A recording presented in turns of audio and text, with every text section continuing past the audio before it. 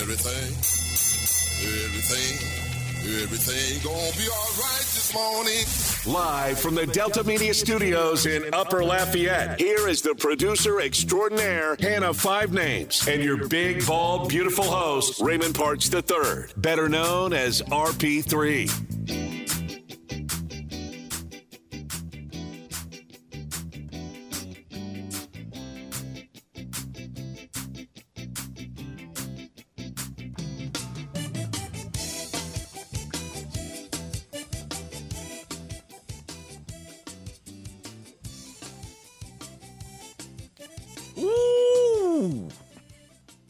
Keith Frank, get you ready for the weekend. Yes! Just to let you know, the dance-off occurred, wrapped up moments ago. Does that mean that there's going to be tension between the producer extraordinaire, Hannah Five Names, and yours truly, the big, bald, and beautiful one, RP3? No. I know what you're thinking. Oh, you guys having a dance-off was just going to be an April Fool's joke. No, it may be April Fool's Day, but the competition for 2022 Chair Dancing Spectacular, brought to you by The Game, real thing. Real thing. We even had to recruit Steve Wiley to be the videographer of said competition. And it's on. It happened. Now, things have already been put in place. Peace offerings have been made in the form of food and beverages and bowling excursion. So, we're going to walk away. One of us is going to walk away a champion today. The other one's going to be a loser. But we're still got nothing but love for each other. Good morning! Happy Fool's Day. Good morning to you. Good morning. Producer to extraordinaire, Hannah Five Names, who came in here with her hat on, turned backwards, trying to intimidate me with her dance moves. Did it work? No. Because the champ is here. Good morning, everybody. He is not lying to you. The extravaganza of the dance-off in the chair did happen. Yes, it did. There was entrances as well. The video is being edited and put together now for your pleasure. It will be up by probably 6:30. And we will share on the social media platforms for people to vote. Yes, it is our poll question of the day. That's right. Who is the champion of the So you'll have to wait chair dance-off for the video to be processed. Yes, I have to put them for you all together. For all of you to go vote. But it will be there. Yes, it will. We'll discuss it in a half hour. We'll break it down. We will. Could there possibly be some smack talk going on after we launch the poll question? I don't know. Possibly. Possibly. No one knows. No one knows. But then don't worry, you will probably be going down tonight at the Rock and Bowl. What will happen if I beat you in the dance-off and then beat you in bowling? What's going to happen? We'll see. It'll be okay because then Kenneth will beat you because he already asked me. So do I play like I want to have fun with your boss, or do I play like I want to be competitive? I said, no, you play competitive. You play like you don't know. You have that killer instinct when you get on the lanes. Yeah. I haven't bowled in. I'm trying to remember the last time I bowled. I bowled Monday. I'm on league. Yeah, you're in a league. I haven't bowled in a very long time. Look, we're having fun, and that was my wife's idea, by the way. She goes, hey, because my daughter's going to go spend the night with my mom, her grandmother. Yes, her social calendar changed. Yes, her social calendar changed from going Saturday to now going Friday because Grandma wanted more time to work on an Easter project so that they're doing together. They're turning Tootsie Roll Pops into Easter bunnies. It's a very complex thing. And they're having a ton of fun doing it. So that freed us up because I'm going to New Orleans Saturday for the Final Four. So Tina's like, well, let's go have, let's go out. Let's go to the movies or something. I said, okay. And then she texts me. She goes, let's go bowling. I says, well, Five Names, her and her fiance bowling on league. Let's see if they'll go bowling together. I said, okay. And she goes, I'll just text her. I said, okay. You handle all that. I feel like I should probably have her number because we constantly message on Facebook. That's how I talk to you. So, yes, there will be bowling excursion tonight at the Rockin' Bowl. So, we will have fun. No matter what happens, no matter the outcome of the dance-off, we will still show each other respect. Another warrior to another warrior. Yes? Yes. There we go. We got a great show lined up for you today. 4 guests. Typically, we go only 3, but it's a big weekend. We got the Final Four. Huge baseball series as well in college. And we're only a week away, less than a week away, from opening day for Major League Baseball. So we're going to talk Astros on today's show. We're going to preview the Final Four on today's show. We're going to give you the bets for the weekend, including the Final Four and the championship game. And then, of course, we're going to talk a little NBA because it is the home stretch there. Only a handful of games left. Teams jockeying for playoff positioning. So we're going to cover it all. But we're going to start off today talking LSU baseball. Woof is something that I like to say on this show. Woof. And last night's performance by the Tigers elicits a wolf. 6-5 loss at home to Auburn. Now, this is the 3rd straight SEC series where the team has dropped at least a game. They lost the series to Texas A&M, if you remember, to open up SEC play. They lost the opening game of the series last weekend at Florida, and then they came back and did Gorilla Ball 2.0 in Saturday and Sunday to win that series. But this team has got some fielding issues, man. Like, this team cannot field properly. And it is now April 1st. That's not something that you're going to fix now. Like, this is the identity of the team. You've already gone through fall ball together. You've gone through spring practice and spring training. And now we're to the 3rd weekend series of conference play, and they still have issues with fielding the baseball. That's what's going to hold this team back. They can hit. The pitching is so-so. They can hit. They're great at hitting. Awesome. Pitching is so-so. Their fielding, pa-bom. 2 errors again last night. Like, you just can't do that. You just can't do what they do. The way they approach the game, how they field is going to hold this team back. Not only in SEC play, but because this team is good enough and they hit, they're good enough at hitting that they're going to get to an NCAA regional. Make no bones about that. Jay Johnson's club is headed to a regional unless they completely tank the rest of the way. But they can't field.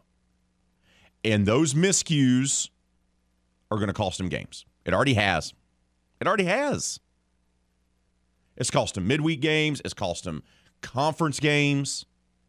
It's going to cost them in an NCAA regional. Because when you get to that point, once you get through the gauntlet that is the SEC tournament in Hoover, you have to be sharp. To advance to Omaha, you have to be sharp. You can't just knock the hide off the baseball. You have to do everything. You have to have enough pitching. Don't have to have great pitching. You just have to have enough pitching to make a run. It helps if you have a great pitcher. The Tigers do not. But I've seen it before. You've seen it before. You can make a run and get to Omaha if you have great hitting and so-so pitching. But you can't be sloppy in the field, man. You just can't. You can't be sloppy in the field. And that's what they are. That's what they are. Look, Doty, Travinski got you home runs last night. in the first and the fourth. And if you're LSU, you're feeling good about yourself. This is how we're going to set the tone for this series. Here we come, up 2-0. Awesome. But then Auburn tied it in the fifth.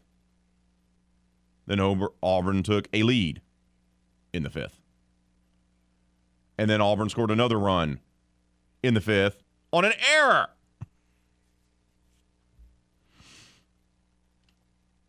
Once again, Tigers can hit. Trey Morgan, K. Doty. Dylan Cruz didn't get any hits last night, but he got on base. Jacob Berry, Braden Jobert, Hayden Travinski. They got guys that can rake. Awesome. Do they have enough guys that can actually field? And they do not have the pitchers. That's the other big thing about LSU. Blake Money is supposed to be the ace of the staff. No. He's not a Friday night starter. He's just not. He's not.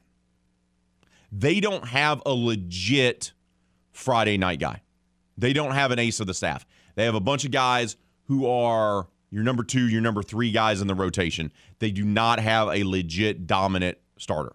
Blake Money has a great name, and he has some really good stuff. But he's not a Friday night starting pitcher. He's just not. Last night he got roughed up. 6 hits, 6 runs, 5 of them earned. Put 3 batters on base. Struck out 5. That's great. But that's not a stat line of a dominant ace. And your Friday night starter should be your ace. And I understand, before someone corrects me, oh, Ray, this game was played on Thursday. Yeah. The series, though. Friday night starter means your first guy. Blake Money did not have his stuff. And the defense behind him let him down as well. Just did. They can rake. They can hit. Jobert homers in the 8th. And Cruz brings a couple of runs in the 9th. I'm sorry, brought 1 run in the 9th. They nearly came back. They nearly rallied and won the game.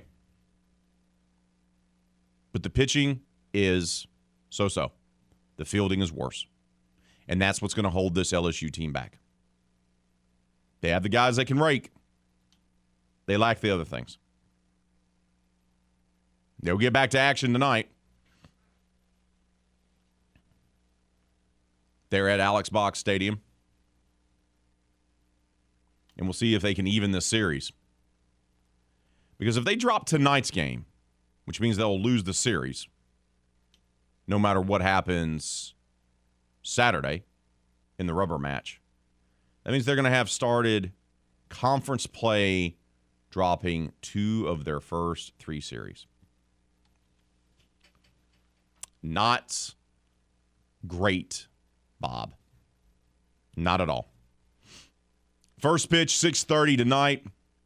Pregame will begin at 6. So after you are listening to Crunch Time with Miguez and Mesh from 4 to 6, you can pick up LSU pregame and then the start of the second game of the series against Auburn. Once again, first pitch scheduled for 6:30. They'll wrap up the 3-game set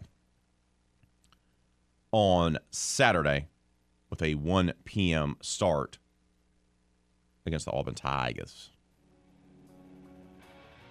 Once again, it's April 1st.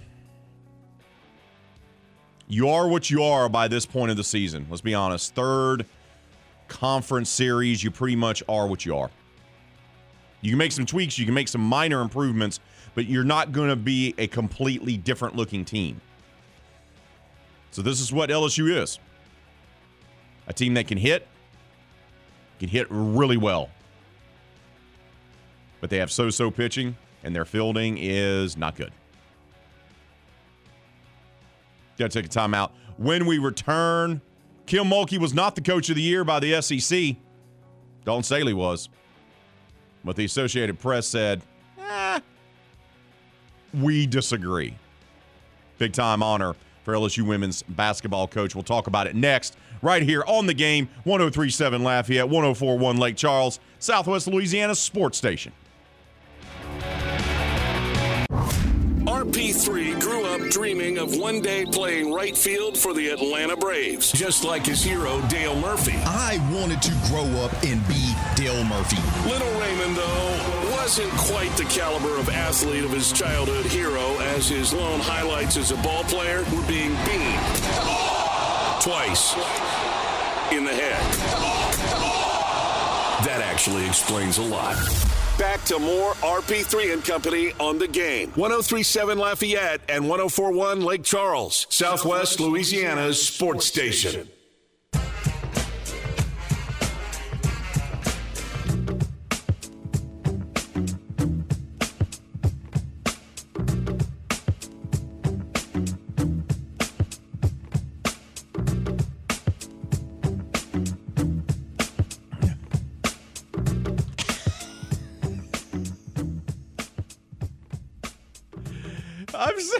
Sorry, I'm trying to compose myself after watching the ridiculousness that is our chair dancing video.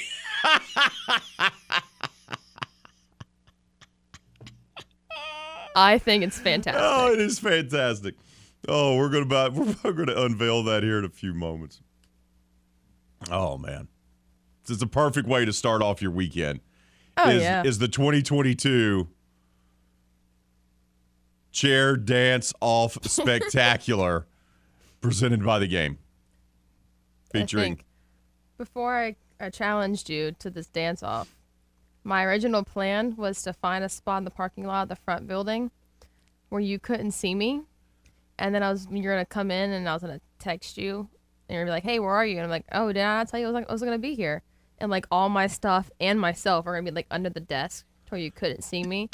And then I was going to pop out and say April Fools, but the dance off, so I couldn't say I wasn't going to be here.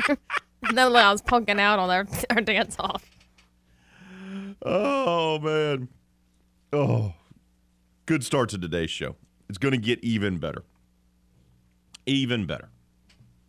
Led off with LSU baseball dropping a game at home to Auburn. Losing yet another opening game to an SEC series. That's now 3 in a row. Fielding's an issue. You realize that this team has committed now 42 errors on the season. 42. 42. Their opponents have only committed 30. That is a ridiculous average for this team. 42 errors, man. That means every game for the LSU baseball team, and they've played 26 of them now, believe it or not. So they're averaging 1.5 errors, essentially 1.6 errors per game, which means you can count on Jay Johnson's team at least one time a game, more than likely 2 times a game, to commit an error. They're talented enough and they can hit well enough to overcome that right now. They're 18-8 overall in the season. But man, you can't do that when you get to the SEC tournament in Hoover. You can't do that when you get to an NCAA regional. They have the hitting. But everything else, they don't have a frontline starter at pitcher, and they're not good at fielding.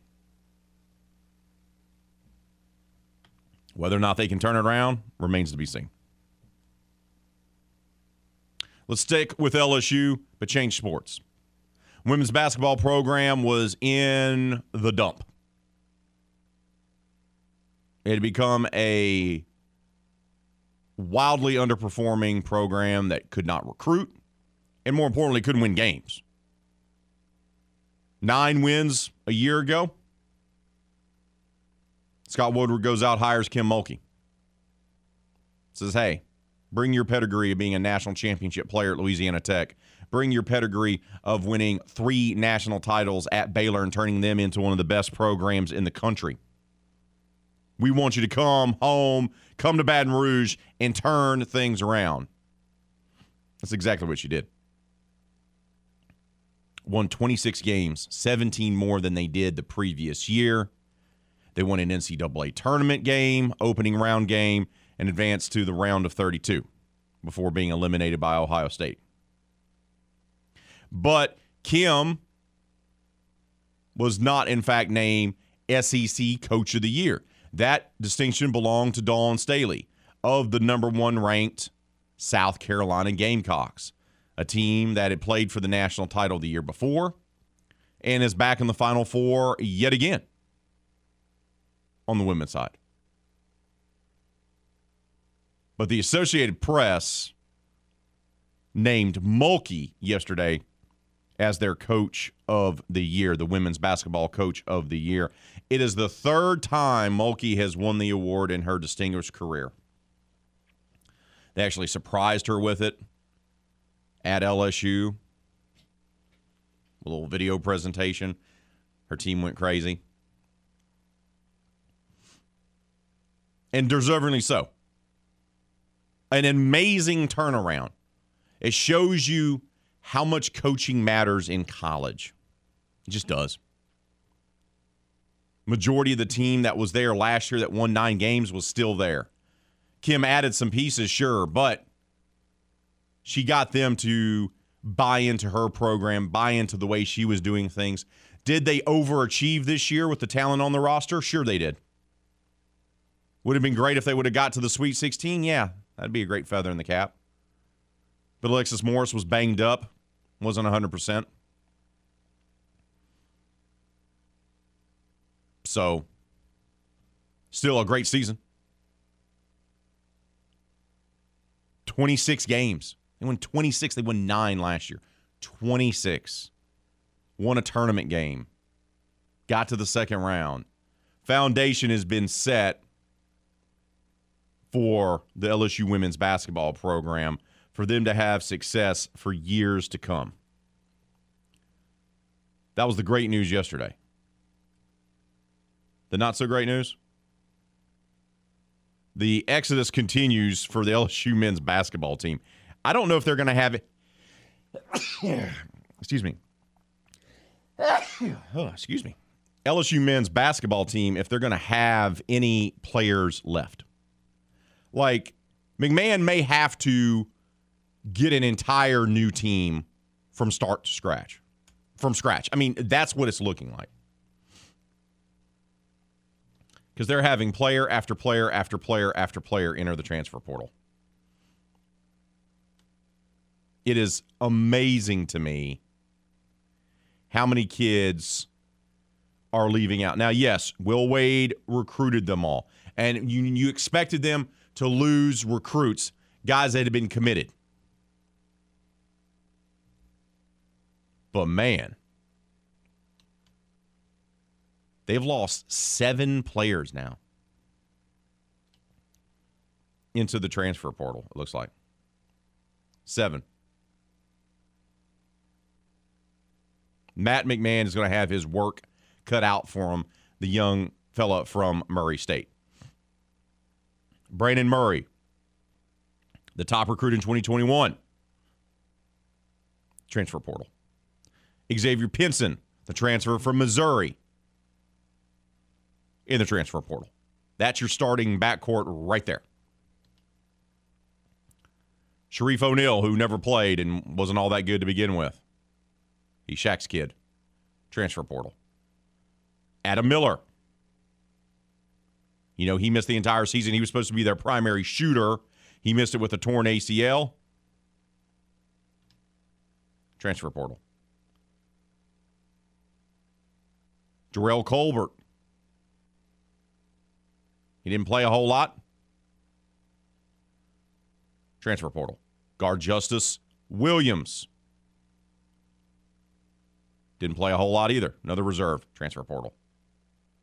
Now, they did bring in Kendall Coleman from Northwestern State. They brought in Justice Hill from Murray State. But center Bradley Israel out. He gone. Transfer portal. Efton Reed, another center. Guess what? You know what happened to him? Would you like to guess 5 names?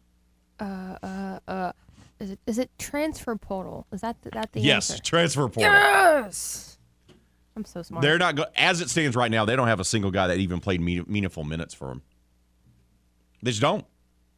Everyone is gone, and Darius Days and Eason have declared for the NBA draft, so they're gone. Bye. I knew it was going to be a change. I did. But I didn't think it was going to be that much. And Eric Gaines, that happened last night. Sophomore guard became portal entry number 9 for the Purple and Gold. 9 players in the transfer portal. He led the SEC in steals during the regular season. He's a great defender. 9th player to the portal. 2 players have declared for the draft. 9 are in the portal. McMahon has 2 players, essentially. It's going to be some lean years for the LSU men's basketball team. They'll be competitive. They'll play hard, but there'll be some lean years. So just be expecting that. We got to take a timeout. Our 2022 Chair Dance Off Spectacular brought to you by The Game. It's been posted. It's available for you to now view on our social media profiles. We're talking Facebook. We're talking Twitter. We're talking the TikTok. We need you to go vote. We need you to vote and comment on who you believe should be crowned the 2022 Chair Dance Off Spectacular champion. Presented by The Game. What? Oh, we're having fun. It's the way to get ready for the weekend. Right here, RP3 and Company on The Game, 103.7 Lafayette, 104.1 Lake Charles, Southwest Louisiana Sports Station.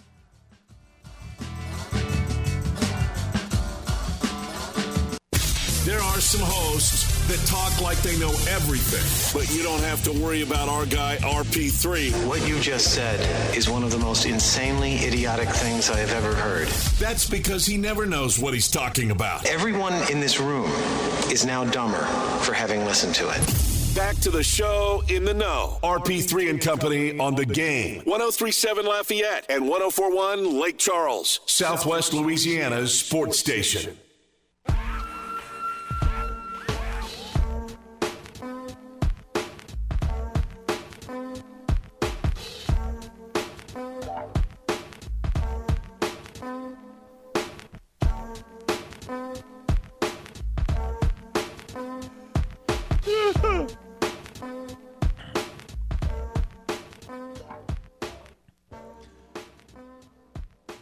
I've accomplished a lot of things in my 20-year media career.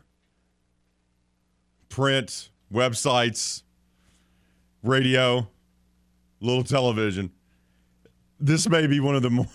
This goes right beside the Louis Prejean Christmas rap collaboration. Oh, God.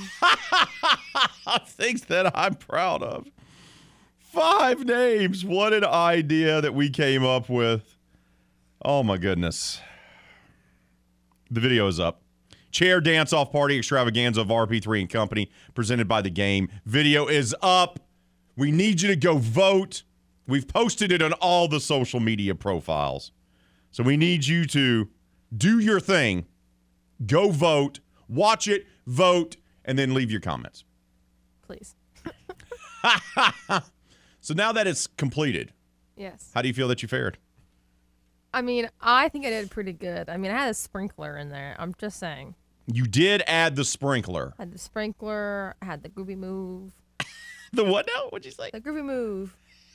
Finger up to the right, down, up and down, up and Oh.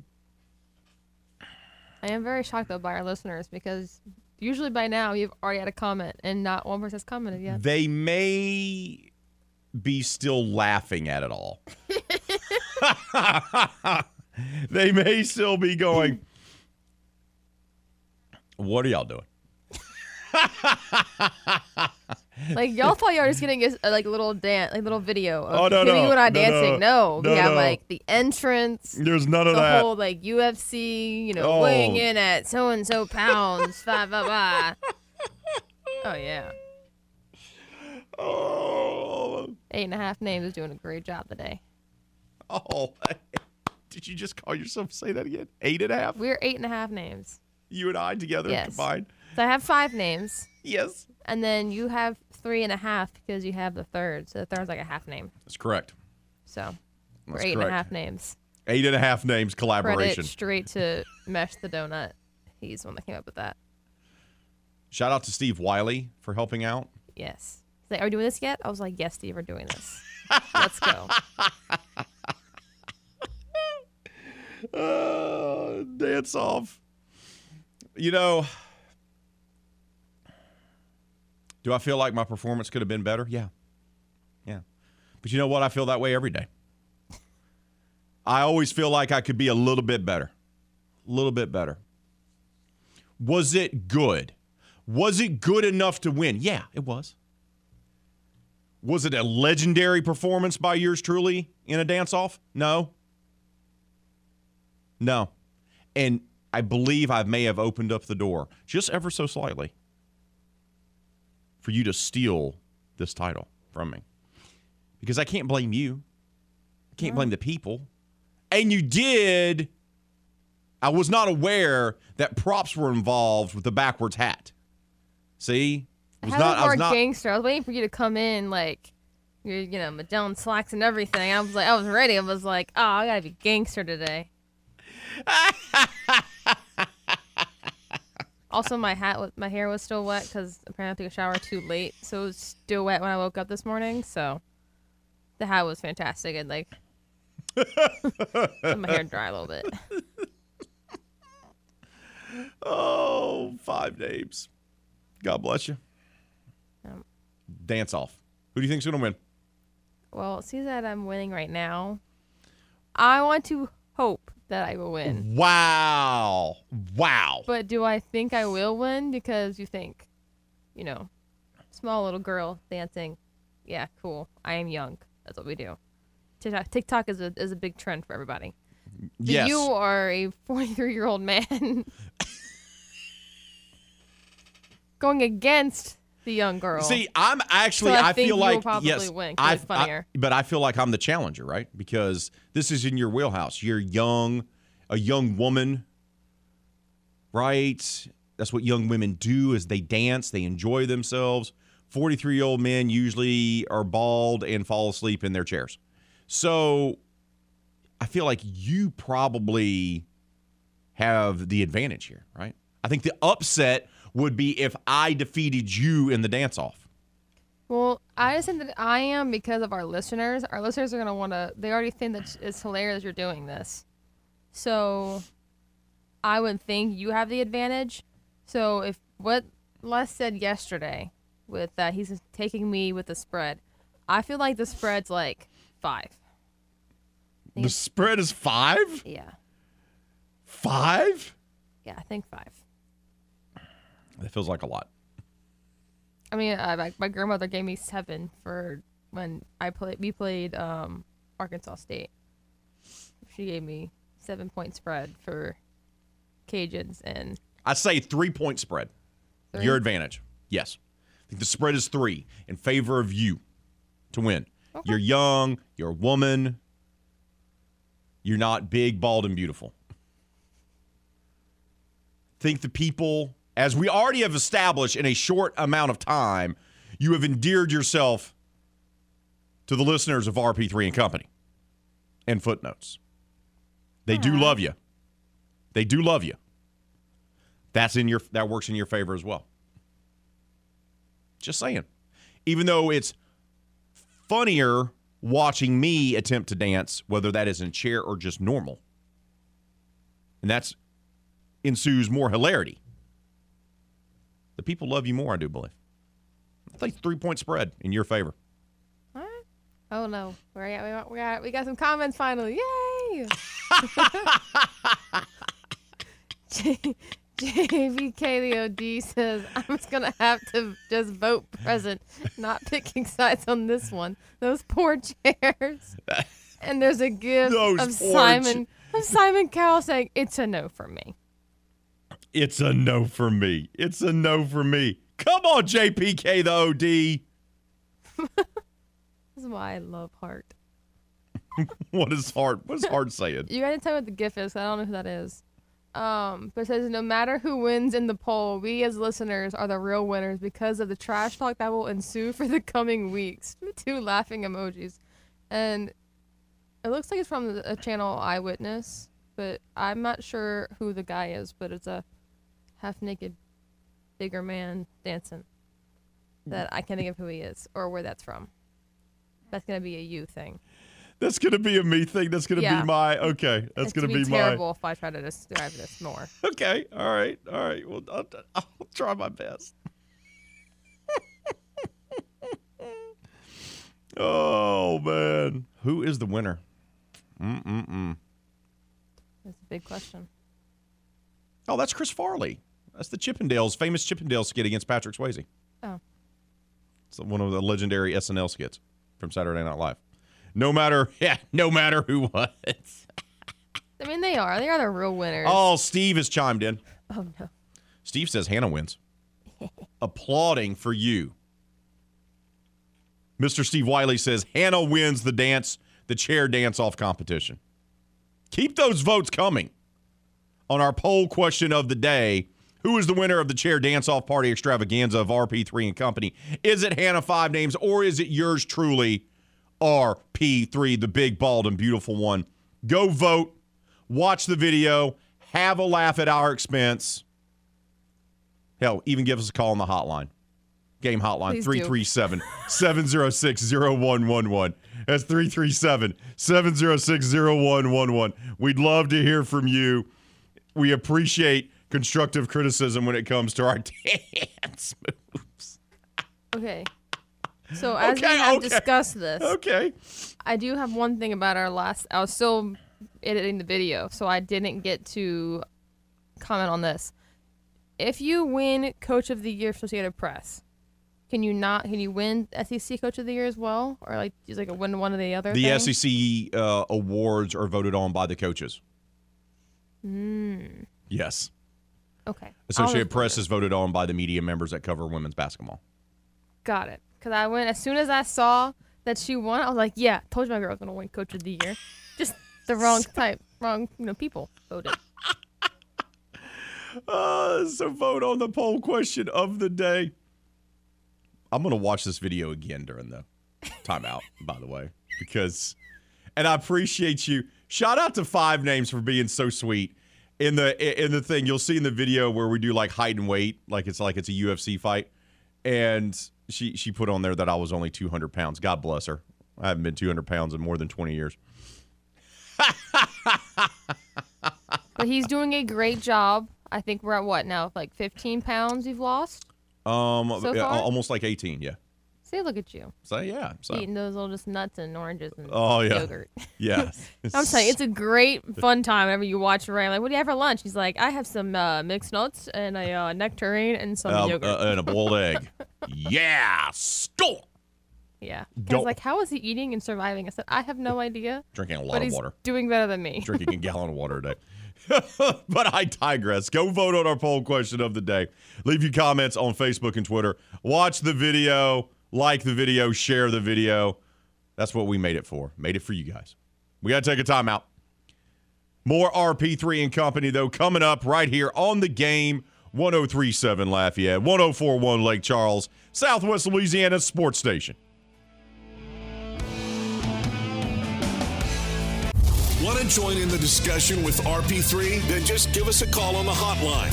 You know the number. 249er567. I can't hear you. You're trailing off. And did I catch a niner in there? Were you calling from a walkie-talkie? No need to be embarrassed. Just call us at 337-706-0111. Back to more RP3 and Company on the Game. 103.7 Lafayette and 104.1 Lake Charles, Southwest Louisiana's sports station.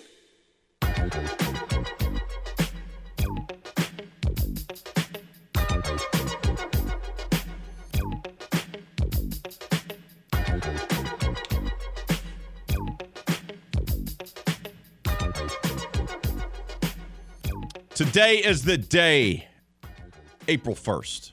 It's going to be the day that you're going to join our clubhouse at 1037thegame.com or 1041thegame.com. That's right.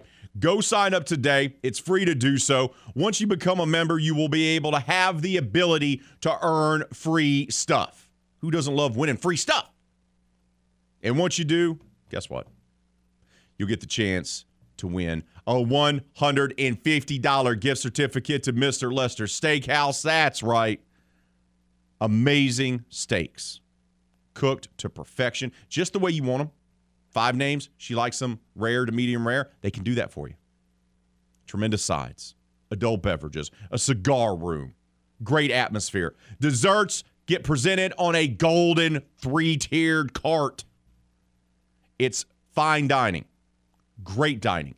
And we want to hook you up with a $150 gift certificate to Mr. Lester Steakhouse. But you can only win that bad boy by becoming a member of our clubhouse. So go sign up today at 1037thegame.com or 1041thegame.com. It's free to do so. No reason why you shouldn't sign up today. We talked LSU men's basketball exodus continuing. 9 players now in the transfer portal. 2 have declared for the draft. That only leaves 2 players left on the roster that were on the team literally 2 weeks ago. Coach McMahon's got his work cut out for him. He has brought in a transfer from Northwestern State and another one from Murray State, but going to be lots of work to be done there. Kim Mulkey named Associated Press Coach of the Year for women's basketball, the 3rd time she's won that honor. Once again, she turned a program that won 9 games last year to winning 26 and winning an NCAA tournament game. And the LSU baseball team starts off its weekend early because it's 3-game series against Auburn. It's Thursday, Friday, Saturday, and they do so with a 6-5 loss at Alex Box Stadium. 3rd straight series they've opened up in conference play with a loss. And the so-so pitching and the poor fielding once again hurts the Tigers in this one as they lose to the Plainsmen/War Eagles/Tigers. 2 errors in the game. They now have 42 on the season. They are averaging nearly 2 errors a game. That dog don't hunt. If you want to be a team that's going to make a run in Hoover and you want to be a team that's going to make it to an NCAA regional and win a regional, you can't be that sloppy in the field. And right now, Jay Johnson's team is, and we're to the point of the season where that may be just what they are.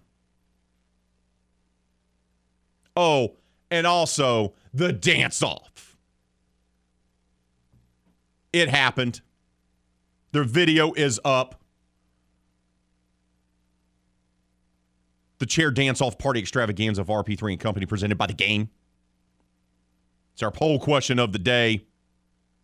Doug has chimed in. 200 pounds. Laughing emoji, yes. Hannah 5 Names got you beat and beat Bad Ray. Having fun. Color me surprised that Doug, the number 1 fan of Hannah 5 Names, is voting for her. Stunned, Doug. I'm stunned. Steve has chimed in. Our buddy Salty Steve. Too close to call. Saul reached out to Diddy Terrell and John Travolta for their opinion. They both returned comment that 5 Names won by the seat of her pants. Oh, early returns. Early returns saying all 5 names. Rightfully so. Rightfully so. Looks like you're going to run away with this. 5 Names. Right now, 60% of you say Hannah 5 Names is the winner of the chair dance-off party extravaganza of RP3 and Company. Keep those votes coming. Keep those comments coming. We appreciate you. Hour number 1 of the books. Hour number 2. Going to kick it off with James Yasko talking Astros right here on Southwest Louisiana Sports Station.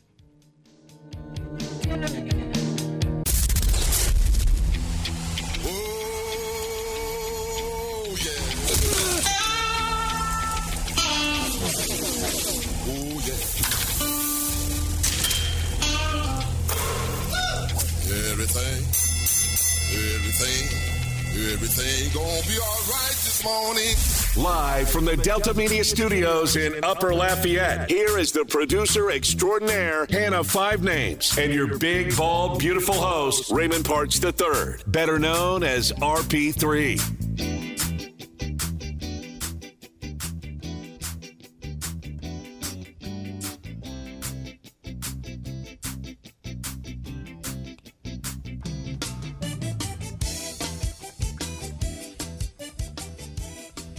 I'm just going to say this. Did I anticipate you winning the dance-off by those out there listening? Our friends of the show, if you will. Yes. I said that you were a 3-point favorite. Mm-hmm. Comments are coming in. Ross Coleman, shout out to him not having an avatar for his Twitter profile.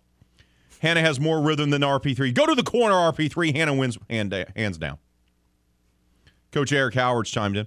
Come on now, the champ can't be a 3-point dog. This is even money, and the champ still got it. With crying, laughing emoji.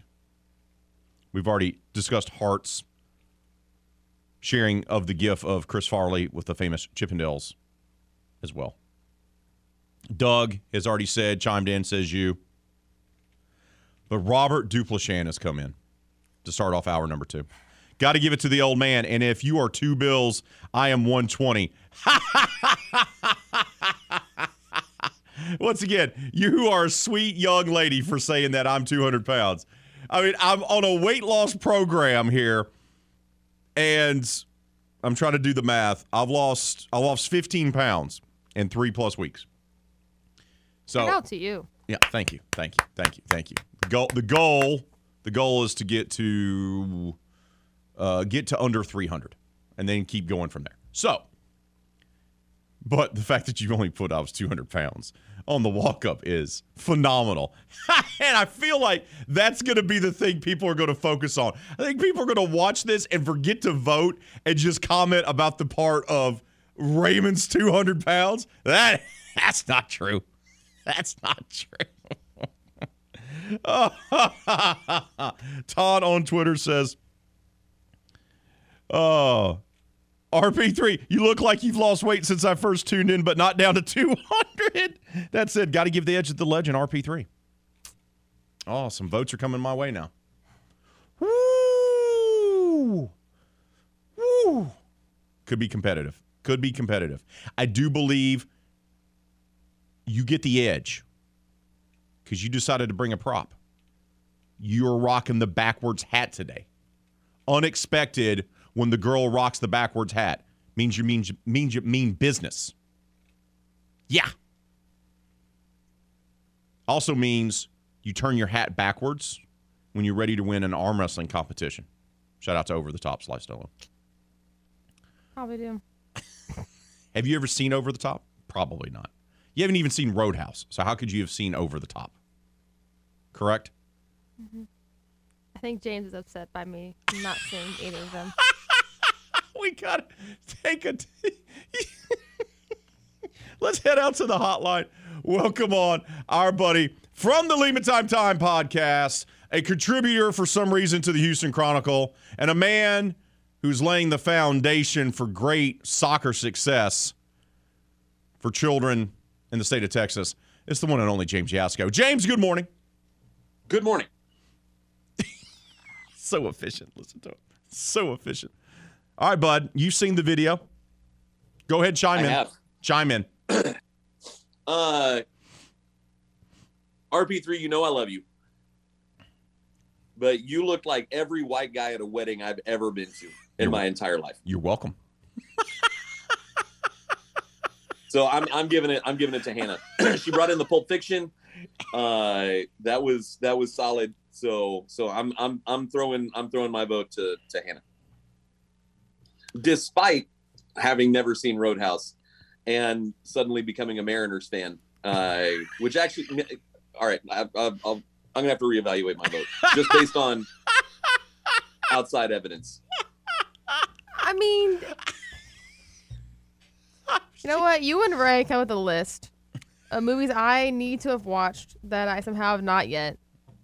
and I will do that on a weekend. I will watch all of them. That's not possible. That is a whole bet. Yes, 100%. That's not possible. That's not possible for you to be able to do that. Not when Yasko and I get together. But all right, bud. We're less than a week from opening day. Less than a week from opening day. What do you make of Dusty Baker deciding that Framber Valdez is going to be opening day starter? Is that something that's going to last throughout the season, or is that just until Verlander is fully back, in your opinion? So it really doesn't. It really doesn't matter who the opening day starter is, because once you figure in off days, like really you just set it up based on the last time you pitched. But it's just sort of logistical, and the opening day starter doesn't have the same importance that it maybe did when you and I were growing up, just because you're going to need 11 to 12 starting pitchers if you're lucky over the course of a season. Who pitches on opening day is all it's just sort of a title that the novelty lasts about a week, and then you just sort of manage rest and you get your scheduled start and your scheduled off days. I mean, good for Framber. He stepped up ish over the last couple of years. Had a couple of rough starts in the postseason, but not really his fault, I guess, because the Braves are obviously cheating. And so good for him. But it's all just sort of logistics at this point. All right, what do you think the rotation is going to be like? You didn't bite on the Braves were obviously cheating. I'm surprised. But must be off. But look, see, you know why?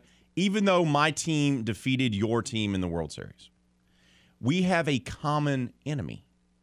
And the common enemy is the New York Yankees. So why would I be upset by a sleight of hand comment by you, my friend, when we can spend a whole segment talking about the crybaby Brian Cashman complaining that they didn't win another World Series because of the sign stealing scandal, even though we have a new report that was finally unveiled by the courts that suggests that the Yankees have been cheating more than anyone else.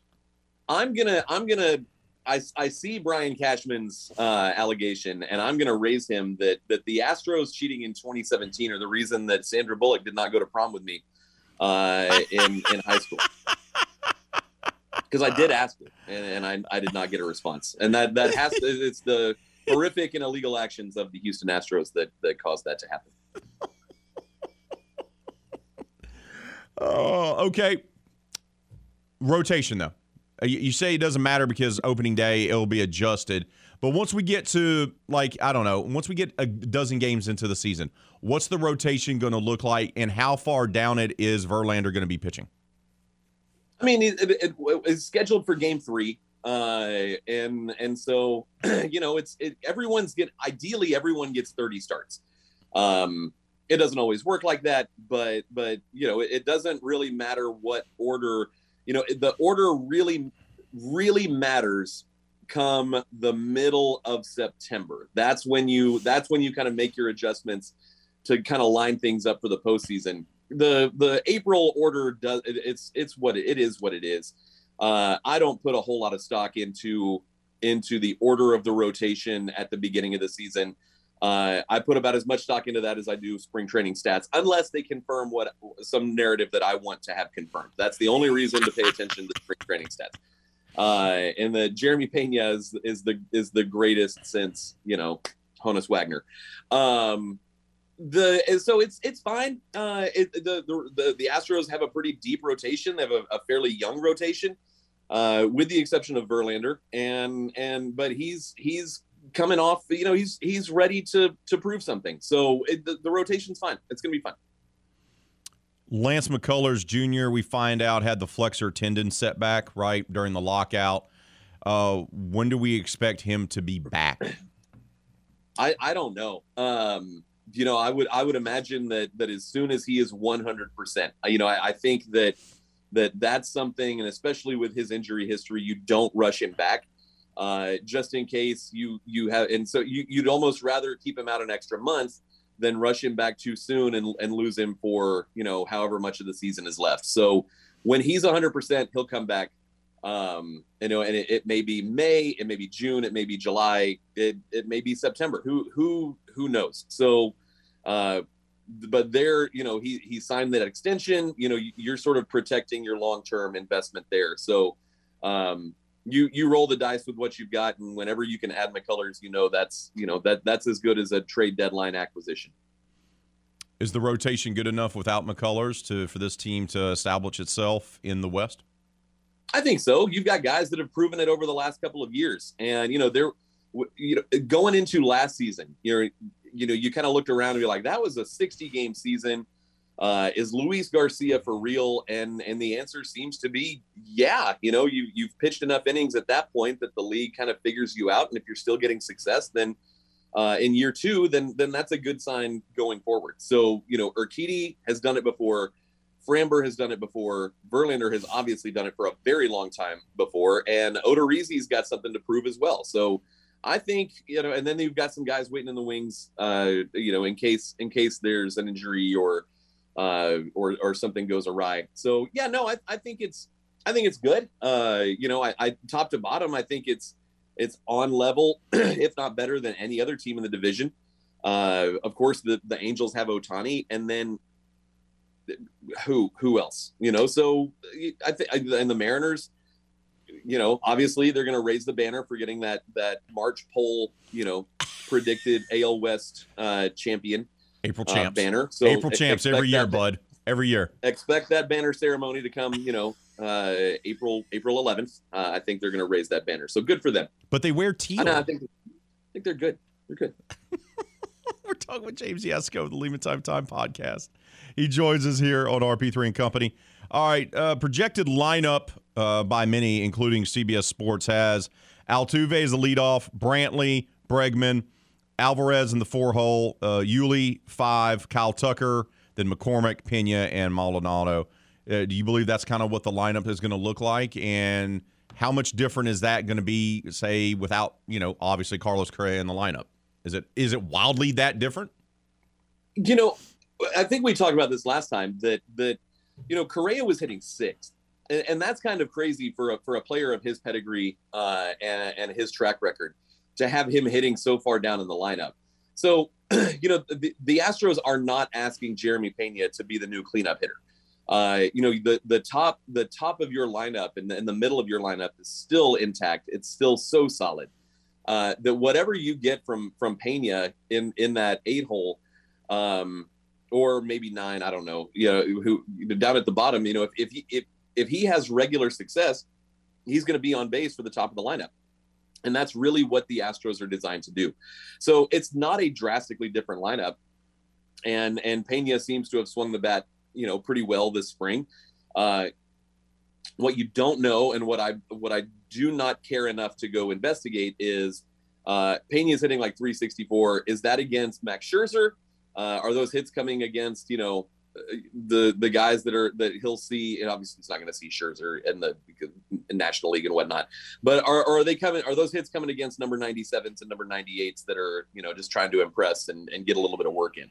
So you're not asking Jeremy Pena to carry your offense. You're asking him to get enough hits to roll the lineup over to the back to Altuve.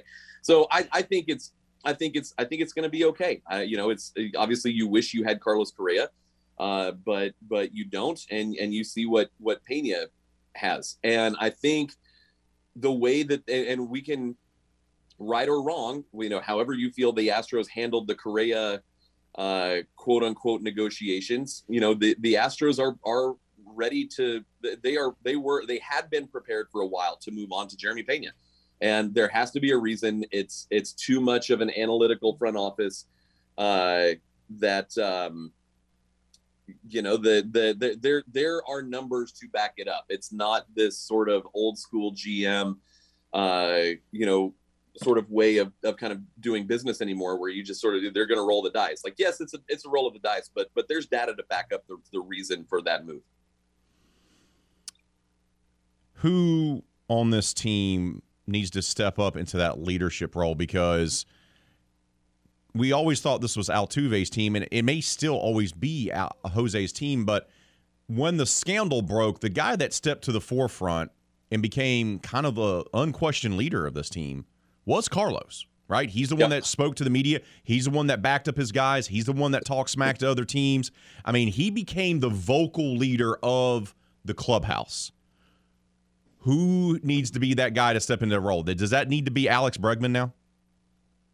Maybe. I think the whole, my sense is that the whole sign stealing thing, for the guys that are actually playing baseball in the majors, they've sort of moved past it. There may be some exceptions here and there, but everyone, I think most people have moved on. I think the guys that are playing know how extensive or not, the what the Astros were doing in 2017 was. The issue with the Astros seems to come from like first name bunch of numbers on Twitter, and of course the general manager of the New York Yankees. So I don't know that, we don't know Michael Brantley. I could not tell you what Michael Brantley sounds like, but we don't know what he's like in the locker room. We don't know what Altuve, what his demeanor is in the locker room. You may just have a bunch of professional guys that they lead by example, and if there's something that needs to be taken care of, they do it quietly and privately within the clubhouse. We did see Justin Verlander come out and yell at the Astros in 2017 in the playoffs, which is an all-time great moment in franchise history. Maybe it's Verlander, maybe they're just professionals and they do what they have to do. All right, wrap it up with this, bud. What are your plans going to be opening day, even though they have to be on the road? What are your plans going to be? So it's Thursday and it's in Anaheim. So that game's going to start at 8:40 Central Time. If I'm awake by the fourth inning, I will consider that a win. I'm in that time of the year where I'm taking a nap when I get home just so I can stay awake until 10 and then go back to bed. Like, it's just I'm all in on naps right now. I'm still this condensed spring training. I'm still not ready for to be stretched out for opening day. Well, bud, you got a week. You got less than a week now to get prepared. Let's work on that over the weekend, bud. You got this. You got this. Yeah. Training with hot dogs and whatnot. James, appreciate your time as always, bud. Talk to you next week. Have a good one. My man says, got to take a nap. It's that time of year. Got to take a nap in the afternoon just so he can wake up and stay up until like 9:30. We got to take a time out. More RP3 and Company coming up right here on The Game. 103.7 Lafayette, 104.1 Lake Charles, Southwest Louisiana Sports Station.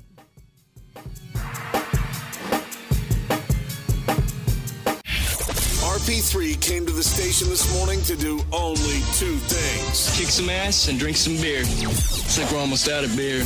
Well, it's kind of early for the latter, isn't it? Maybe. Probably. Maybe just a root beer or some flavored water.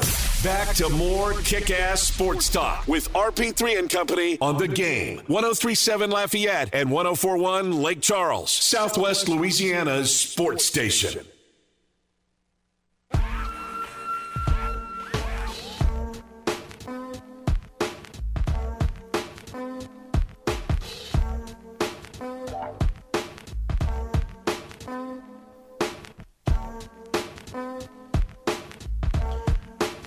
Oh, the Hangout Music Festival is returning this summer to Gulf Shores, and The Game. 103.7 Lafayette and 104.1 Lake Charles has your tickets to this epic weekend of music and fun in the sun. You can score VIP passes by becoming a member of the Game Rewards Club at 1037thegame.com or 1041thegame.com. Don't miss the return of Hangout Music Fest featuring Post Malone, Halsey, Megan Thee Stallion, Doja Cat, just to name a few. That's the Hangout Music Fest, May 20th to the 22nd in lovely Gulf Shores, Alabama. Win VIP passes from The Game, Southwest Louisiana's sports station. Great conversation there with James Yasko from the Lima Time podcast.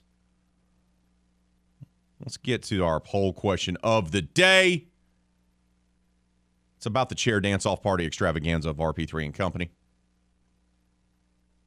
5 names versus yours truly, the big, bald, and beautiful one. You've seen the video. You've liked the video. You need to be sharing the video as well. Early returns have 5 names winning this. I do believe the backwards hat is a game changer. 53% of you say Hannah 5 Names is the winner of the chair dance-off party extravaganza. With 53% of the vote, I have 47% of the vote. Many of you are making comments about the fact that it says I weigh 200 pounds. Once again, I did not do that. That was 5 names trying to be sweet. And, of course, as expected, you guys picked up on it and said, not so fast. It was that, and also forgetting that he's trying to get under 300 pounds, not trying to get under 200 pounds. Hart is now chimed in. New rule until 5 Names catches up on 80s classic movie staples. It's an automatic forfeit on competitions. I said what I said Hart. Nope. Coming in hot. My wife has watched it. And she said, hey, I can't remember my Twitter to vote, but I think it's a tie, which, in fact, is a lie because she messaged 5 Names and said, what? What did she say? Yeah, I'm calling out my wife. What did she say? Tina, I love you, I promise. Don't be mad. I said I told Ray it was a tie to make him feel better, but I really think you won. She's already commenting back to me. Yep. Oh, but you know what? HP1 is coming in clutch for you. Said Hattie said her dad won. I don't know what to believe anymore. Is that coming from my wife? I can't believe her. Who am I even married to anymore? Is her name even Tina? Of course. Tina loves you. Of course she'd say you. Mm-hmm. Shout out to my daughter. HP1. HP1, man. HP1 keeping it down. Keeping it locked for her dad. I'm so excited about her birthday present. You know, it's in 6-7 months, but I am so excited already for it. Yeah, I came home, I got to tell you. So I came home the other day, and the wife was listening. And she goes, so, I guess that means we're having a birthday party at the house, huh? I was like, well, dear, yeah, I guess that means we're having a party at the house. So, yeah, she goes, yeah. She goes, so we need to get the house prepared, ready for 5 Names and for Chad and for others. I said, yep, you sure do. We sure do. Yep. Just the entire listening crew of RP3 Company. So now that's prompted her because some of you know this. We're in the middle of renovations, right? We're doing a renovation projects, plural, okay? So we don't invite a lot of folks over because of that, right? So we had this conversation, the wife and I did, about, she goes, well, look, we have to wait until, the table's done because we're getting our table redone, the whole 9 yards. So I'm like, fine, that's fine. I like being antisocial some days anyway. So, but then, so we established that, we can't have anybody over until we can get some things done, some more projects done in the house. I said, okay, that's fine, dear. And then I came home that day and she's like, so I guess we need to get those projects done before your birthday. And I said, I guess so. You said to get your table done. Is your table attached to a part of your house? Usually if the table's gone, you just replace it. You add a new table. Right now we have a folding table as our kitchen table. Oh. Because we had a table that was Tina's mom's. We had it, and then we have our carpenter friend who lives in our neighborhood. He redid the table. So he sanded it down, fixed some issues with it, built because it was missing a leg. The insert that makes it larger. The leaf? Leaf, thank you. I'm missing the word there. So he built one for it and then sanded it all down and restained it. We're going to get it from him here shortly. So we've been using a folding table for a while. So that's why, the wife's like, I don't, can't be having people over when, Yeah, he said table redone. I was like, usually the table's broken. Yeah, we got a door that's being done, a table that's being done. We've done the bathroom, the whole 9 yards. Oh. So, yes, the house will be ready for the party in September. I got to look up when my birthday is this year. I know what day it is. I just don't know what day of the week it is. Let me be clear here. Let us be quite honest. Let's see here. Yours is the 13th. It's a Tuesday. Oh. Because Hattie's is the 10th, right? Correct. Hattie's is on a Saturday, so we'll probably just have the party on Hattie's birthday. On her birthday, yeah. would be how we had. Yeah, that's what we typically do. So we'll have probably like a kid-friendly. There may be a fun jump involved, all types of things. Because my wife loves throwing parties. That's her thing. That's in her wheelhouse. So she tags me on something on Facebook, and I'm rarely ever on Facebook. So she tags me on the grown dudes having a drinking game on a big inflatable slide on the water slide, and that's her way of saying, hey, we can have something for the kids, and then the kids can go hang out somewhere else, and then the adults can have a good time as well. I think that'd be fun. That'd be hilarious. Only I don't drink beer. I don't like beer. It tastes gross. But you can have something else. Yes, I'll have root beer. There you go. Shout out to root beer. That. So, we get some comments real quick on our poll question from Facebook. Yes. So we have Jesse Lang says 6'4", maybe 200 pounds, with like 5 million question marks. No, Hannah took this one by a hair. Again, I thought he said he was trying to get under 200 pounds, not get under 300 pounds. So I was extra sweet on that. Timothy Nalams. I don't even know how you said that. I think it's right. Is that your attempt at that? I think that sounds right. Sure, we'll go with that. He says RP3 coming in hot, and then he shares a gif of the little maybe 7-8-year-old little dude dancing. Yeah. Yeah. And then Tide Toops says, sorry guys, double disqualification. The real losers here are us, the ones to watch. Wow. Okay. Wow. I think we're hilarious. Wow. Mama 5 names comes in and says Hannah 5 names for the win because no, I'm stunned. My mom is actually awake somehow. She might have to sleep. Her and my brother just got off of a plane to somewhere. I don't remember the exact state. For our childhood friend, her wedding. Okay. So they just got. That's also my brother's first time being on a plane. My mom sent me a whole video of when they took off, and he's just waiting for them to go. I was like, why are we not getting off the air yet? And I was like, oh, look at him back in my childhood stomping grounds, because that's what I spent most of my life with for the first 5 years. Every 2 weeks, 2 planes. It's a great time to be alive. Martin Janak says, what did I just watch? LOL, haha. You're welcome. Jamie, by the way, I sent him sent it personally? I sent it personally to Mr. Green, and he actually he commented about it. He says, he laughed. He said, thank you. I needed this.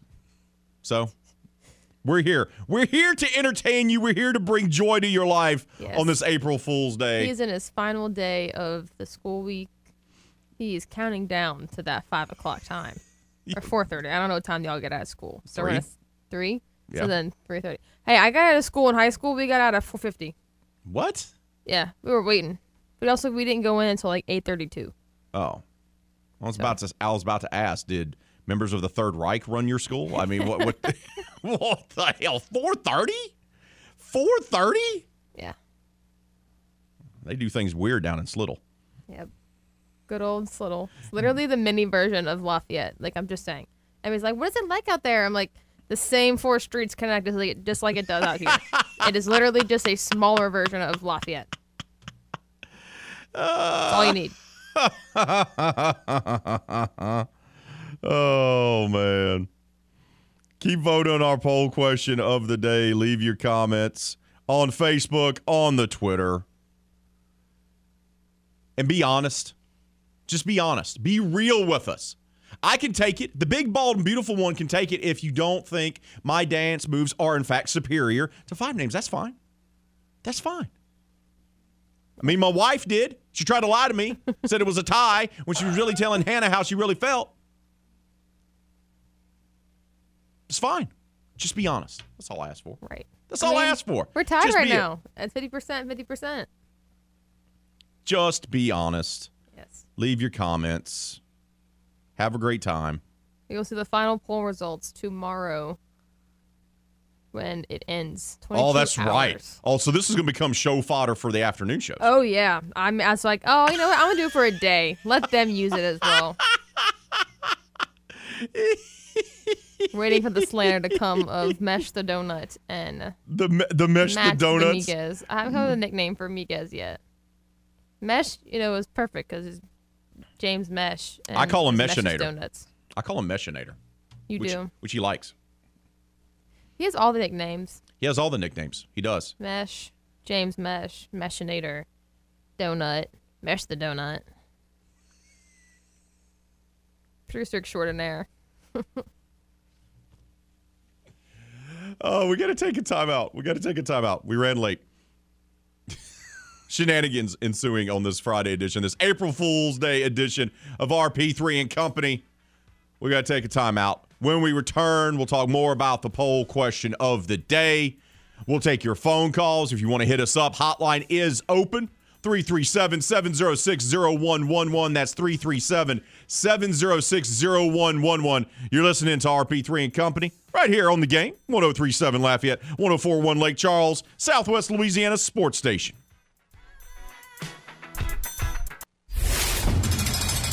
Time to open up the vault for the games this day in sports history.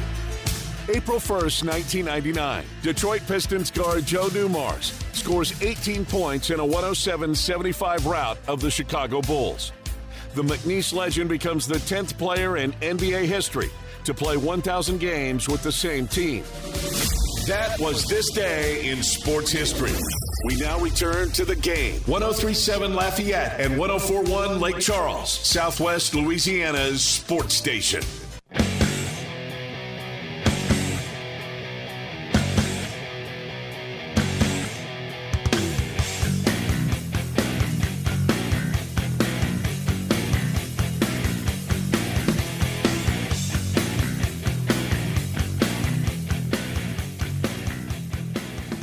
Who could have anticipated that the dance-off extravaganza between Hannah Five Names and your boy here, RP3, the big, bald, and beautiful one, who could have anticipated that this friendly competition of making fun of ourselves could be such a divisive and something that could absolutely threaten the integrity of the relationship I have with my wife? Who texts me live on the air, I'm not active on Twitter, but I think it's a tie. And that's what she does. And I'm thinking, hey, shout out to my wife. Maybe this weekend I'll do something nice for her. But then, literally, 2 minutes later, what do I discover? What do I uncover? That she has messaged producer extraordinaire Hannah Five Names and says, I didn't want to hurt my husband's feelings. You are the real winner. Unbelievable. Unbelievable. Who am I even married to? Is her name really Tina? I don't know. Is she really from Arnaville? Is that her family that I've gotten to know over the last 10 years? Or are those actors? I need answers.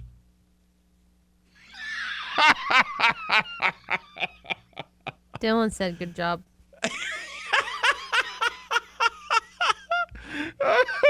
Oh, goodness gracious. Shout out to my wife. Being honest. Shout out to her. That's why I love her. She's honest. She calls me out on my stuff. She'll look at me. She'll go, what you doing? What are you doing? What are you doing? Shout out to my daughter, Hattie Parch, a.k.a. HP1, gearing up, getting ready for school. Grand Coteau Elementary, shout out. Home of the Blue Jays. You know who's the best dancer in our family? Hattie. It's not me. It's not my wife. Hattie. Oh, yeah. Not because she's in dancing, but this girl loves to dance. She heard a commercial yesterday. Music was playing on a commercial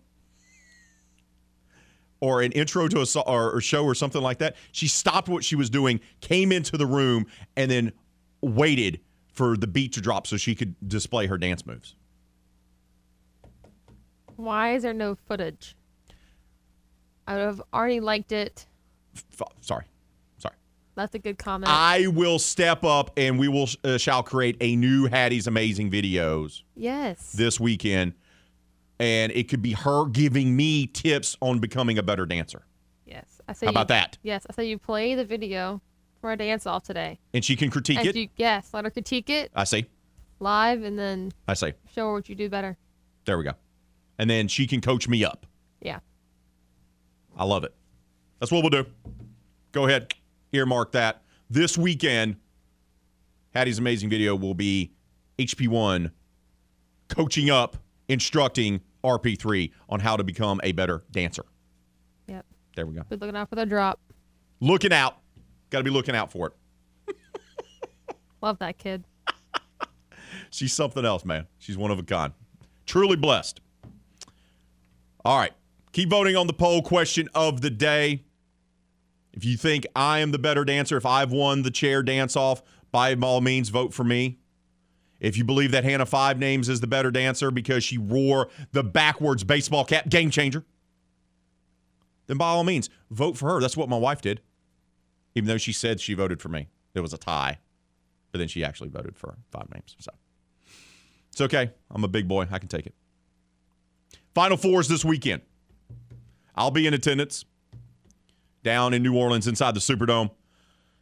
And, man, there's a lot of buzz about this Final Four. And we talked yesterday about the first game that will be up, and that will be Villanova versus Kansas.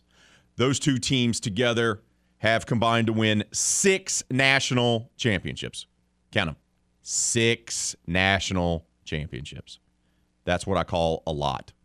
They've been to a combined, those two programs, Nova and Kansas, have been to a combined 23 Final Fours now, have each won 3 titles, and have 7 national runner-ups. But it's the other matchup, the nightcap, the primetime affair, Duke, North Carolina. Tobacco Road rivalry. They're meeting for the first time ever in the NCAA tournament, and typically that hasn't happened because they're both usually high seeds, and they're usually placed on other sides of the bracket. Well, they finally get to meet the arch rivals in the NCAA tournament. It's going to be in a Final Four game. We've talked about this earlier this week. Duke, their 17th Final Four, 13th under Coach K, who's retiring at the end of the season. North Carolina, this is their 21st Final Four. Duke's won 5 titles. North Carolina's won 6. Duke's finished as runner-up 6 times. North Carolina 5 times. The bluest of all blue bloods facing off in the nightcap. We previewed the Villanova-Kansas game yesterday. Now we're going to do North Carolina-Duke. And we're going to start with the Tar Heels. Hubert Davis took over for our longtime coach Roy Williams. Hubert Davis obviously played for Dean Smith at North Carolina. He's been a longtime assistant coach. And expectations were this was going to be a transitional year for the Tar Heels. But, man, they caught fire late in the season. They went on a run. They embarrassed Coach K and the Blue Devils in his final game in Cameron Indoor Arena. And here they are in the Final Four in Hubert's first year at the helm. And he was asked, first year as the head man, what were some of the lessons he learned throughout the season from start to finish? I always tell the guys, or anybody, if I'm only coaching basketball, then I need to quit or be fired. I'm not just a basketball coach. My job is to help and to teach and to care for them on the court, off the court, and in the classroom. And we use basketball as teachable life moments. And, this season is giving these guys an opportunity to see what hard work does, perseverance, resiliency, togetherness. It's a great lesson for them, not just in basketball, but in life. To see their smiles and see how happy they are, see the tears of joy at the end of the game and on the floor and in the locker room is something that you'll remember for the rest of your life. Hubert was also asked, what does his team need to focus in on coming Saturday night when they take on their arch nemesis, Duke? We don't get focused on that. I don't think anything can be as crazy as it was leading up to, the game over in Cameron. And so, as I said before, we keep our eyes straight ahead and we ignore all the noise. And I consistently tell them to turn down or to turn off the noise of the phone, family, and the friends. And if you do that, just focus on our preparation and our practice. And if you do that, then our play will be good. And that's what we're going to do this upcoming week. And look, Final Four appearance in year one. I mean, that alone is a phenomenal accomplishment. And Davis was asked about that. It was really emotional towards the end of the game when we can finally settle in and realize that, these guys are going to a Final Four. It was something that I just desperately wanted for them. This is probably the most nervous that I was before the game because I really wanted them to go to the Final Four. And it's something that we had talked about at the beginning of the season. And in the huddle, I told them that it's not a hope, it's not a dream anymore, it's a reality. And for these guys to have this experience, to be able to go to the Final Four, brings so much joy to my heart. Hubert Davis, head coach of the Tar Heels. That's one half of the Tobacco Road rivalry. We hear from Coach K, the man who's retiring, considered the greatest of all time. We'll hear from him coming up next. You're listening to RP3 and Company right here on The Game, 103.7 Lafayette, 104.1 Lake Charles, Southwest Louisiana sports station.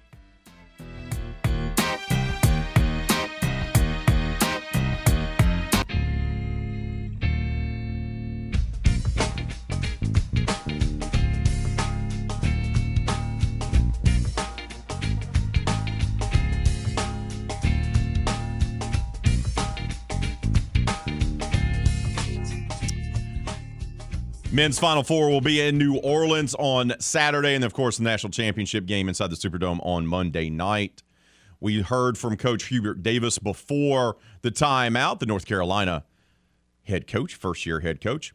He's facing off against a man who's considered the GOAT, greatest of all time, 13th Final Four, won multiple national championships, and he's retiring, trying to go out on top. We're talking about Coach K. And he was asked about the historic matchup here in the Final Four, the first time they've ever met in an NCAA tournament between North Carolina and Duke. I haven't looked at it as us against Carolina. I've looked at us, we're playing in the Final Four. So the history of that, I've not paid any attention to. But in answer to your question, I'll pay attention to it right now. Usually we've been high seeds if we're in. And if you're in a high seed, they've tried to put, conference teams in where you wouldn't meet until the end. And so the closest we came was in 91, really, where we were both in the Final Four, and Kansas and Carolina played the game before we played Vegas, or else we would have either we both were going to be eliminated, one, or, you had a chance to play for the national championship. So that was the close, then it would have been for everything. That would have been something. But yeah, I guess it just works out that way. Coach K was also asked how different the two teams are since the last time they met there in Cameron Indoor Arena. I really think each of us was a different team. We were different when we played them there, and so were they. Then when we played them here, they had developed into an outstanding team, and we weren't at that time. And so, to me, the thing is, I think we're going to have two really good teams play against one another. Whereas the last two games, we were better than them at that point, and they were better than us at the other point. And now we'll see what happens. We'll see what happens. But I really don't draw anything from that much from those games. I draw more from I've been watching them, not against us, but against other teams, because they're really playing well. So it's going to be an epic one. That's your nightcap. The first game, Kansas-Villanova, will take place shortly after 5 o'clock tomorrow. And then the next game, Duke-North Carolina, will be a little after 8. Final Four in New Orleans. Oh, man. The previous 5 have had legendary endings to them, especially the national championship games. Jordan shot to win it for North Carolina over Georgetown. Carmelo leading Syracuse to a national title. Whew, they've had some good ones. Hopefully this will be the same. Hour number 2 now in the books. Hour number 3, we'll kick it off with Bill Bender from the Sporting News to preview the Final Four. That's next right here on Southwest Louisiana Sports Station.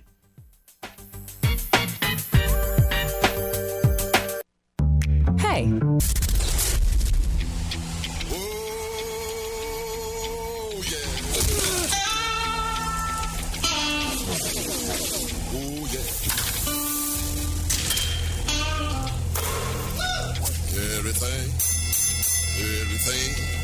Everything gonna be all right this morning. Live from the Delta Media Studios in Upper Lafayette, here is the producer extraordinaire, Hannah Five Names, and your big, bald, beautiful host, Raymond Parks III, better known as RP3.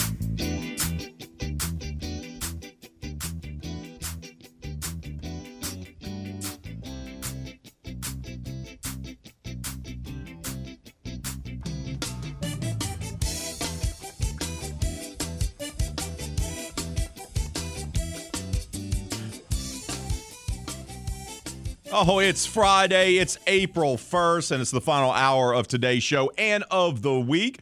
Welcome back to RP3 and Company. I'm your big, bald, and beautiful host, RP3, Raymond Parks III.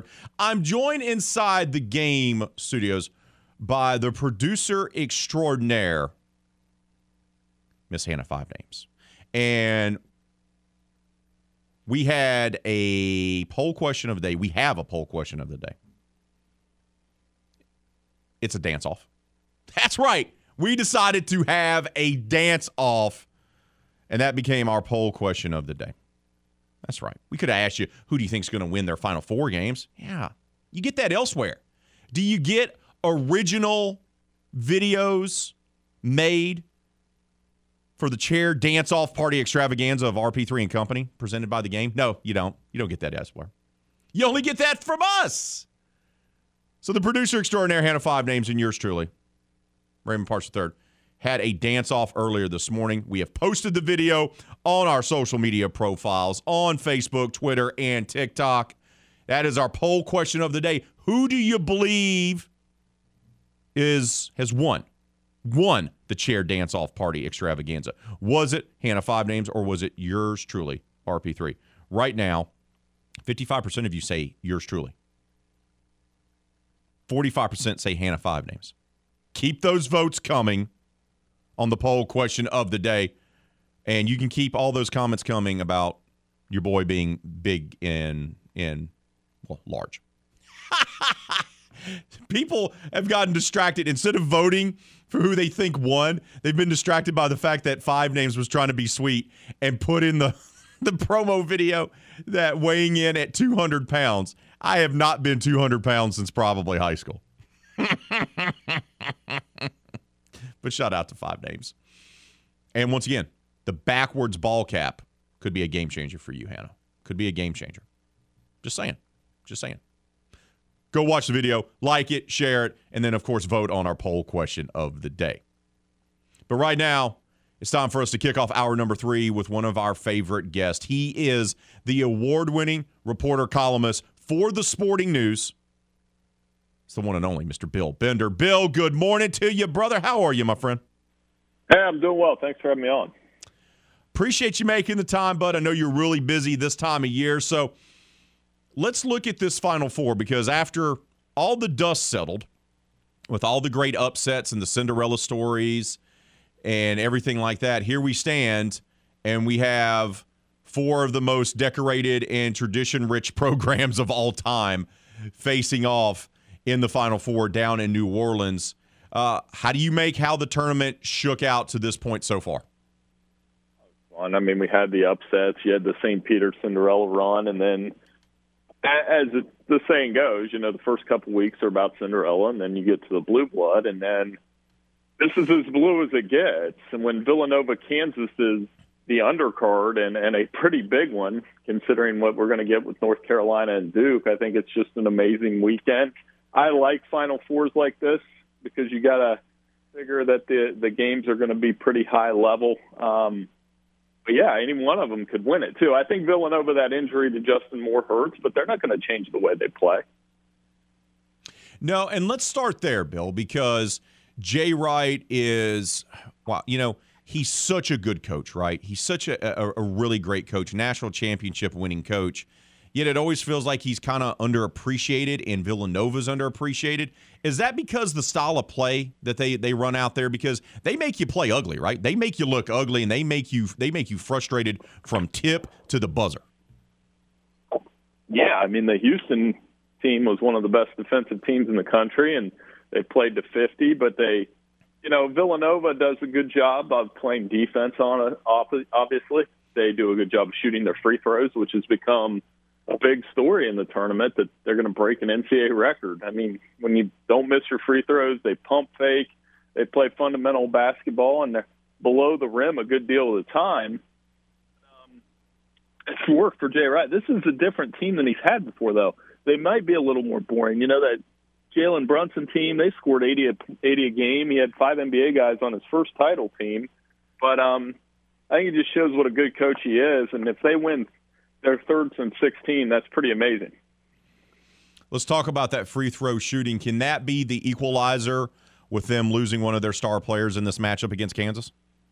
Well, I mean, Caleb Daniels is going to have to step up and have a big game in his place. I mean, that's a lot of pressure, and they're not very deep with the bench, so they've got to stay out of foul trouble. But the free throws definitely help. And the thing Kansas and them both do very well is defense. They limit the other team's field goal percentage pretty low. I think Kansas is really good, and I probably underestimated them like anybody else, but the fact that they've just quietly gone about their business in this tournament and really taken it to teams is why they're as good a bet as any to win this thing. Let's switch over and talk about the Jayhawks. I've said this on the air earlier this week, Bill. Of the 4 teams, Kansas sure does feel like the one we're talking the least amount about, and they're the one seed in the Final Four. Tell us a little bit about, maybe for those who haven't really been paying attention to Jayhawk basketball this year, what makes Bill Self's team just so good? I mean, Ogbajai is really good. Christian Braun's a great glue guy. They've got 2 players that can play. They play great team defense. Remy Martin's been a big player for them in the tournament off the bench. I mean, it's a typical solid Kansas team, 1 through 5. And I think part of the reason we didn't hype them up, we haven't talked about them. Like you said, they're the only 1 seed left in the tournament. And that's why I think they're dangerous, because this is the years where we hype up Kansas and say they're great and all that kind of stuff, they end up getting bounced out in the first round or second round. So, yeah, I think they're really good. And I like them to beat Villanova. It'll be a tough game. I mean, obviously they've played Self and Wright have gone head-to-head 8 times, and Wright's 5-3, so it's been pretty even.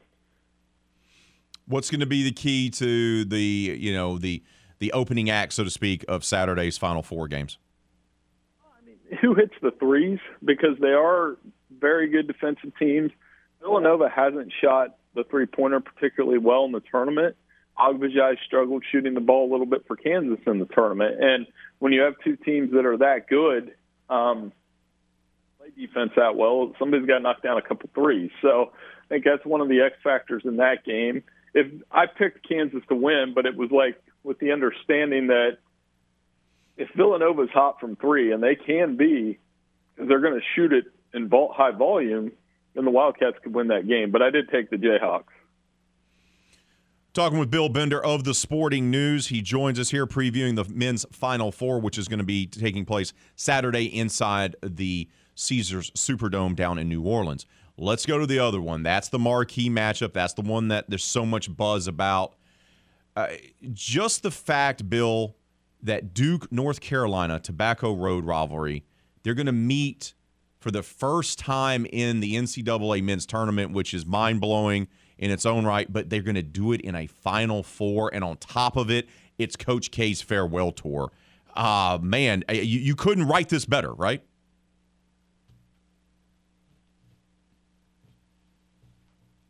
Do we still have Bill? Do believe we lost Bill. We'll get Bill back on from the Sporting News. Lost our connection there. Once again, Final Four this weekend in New Orleans.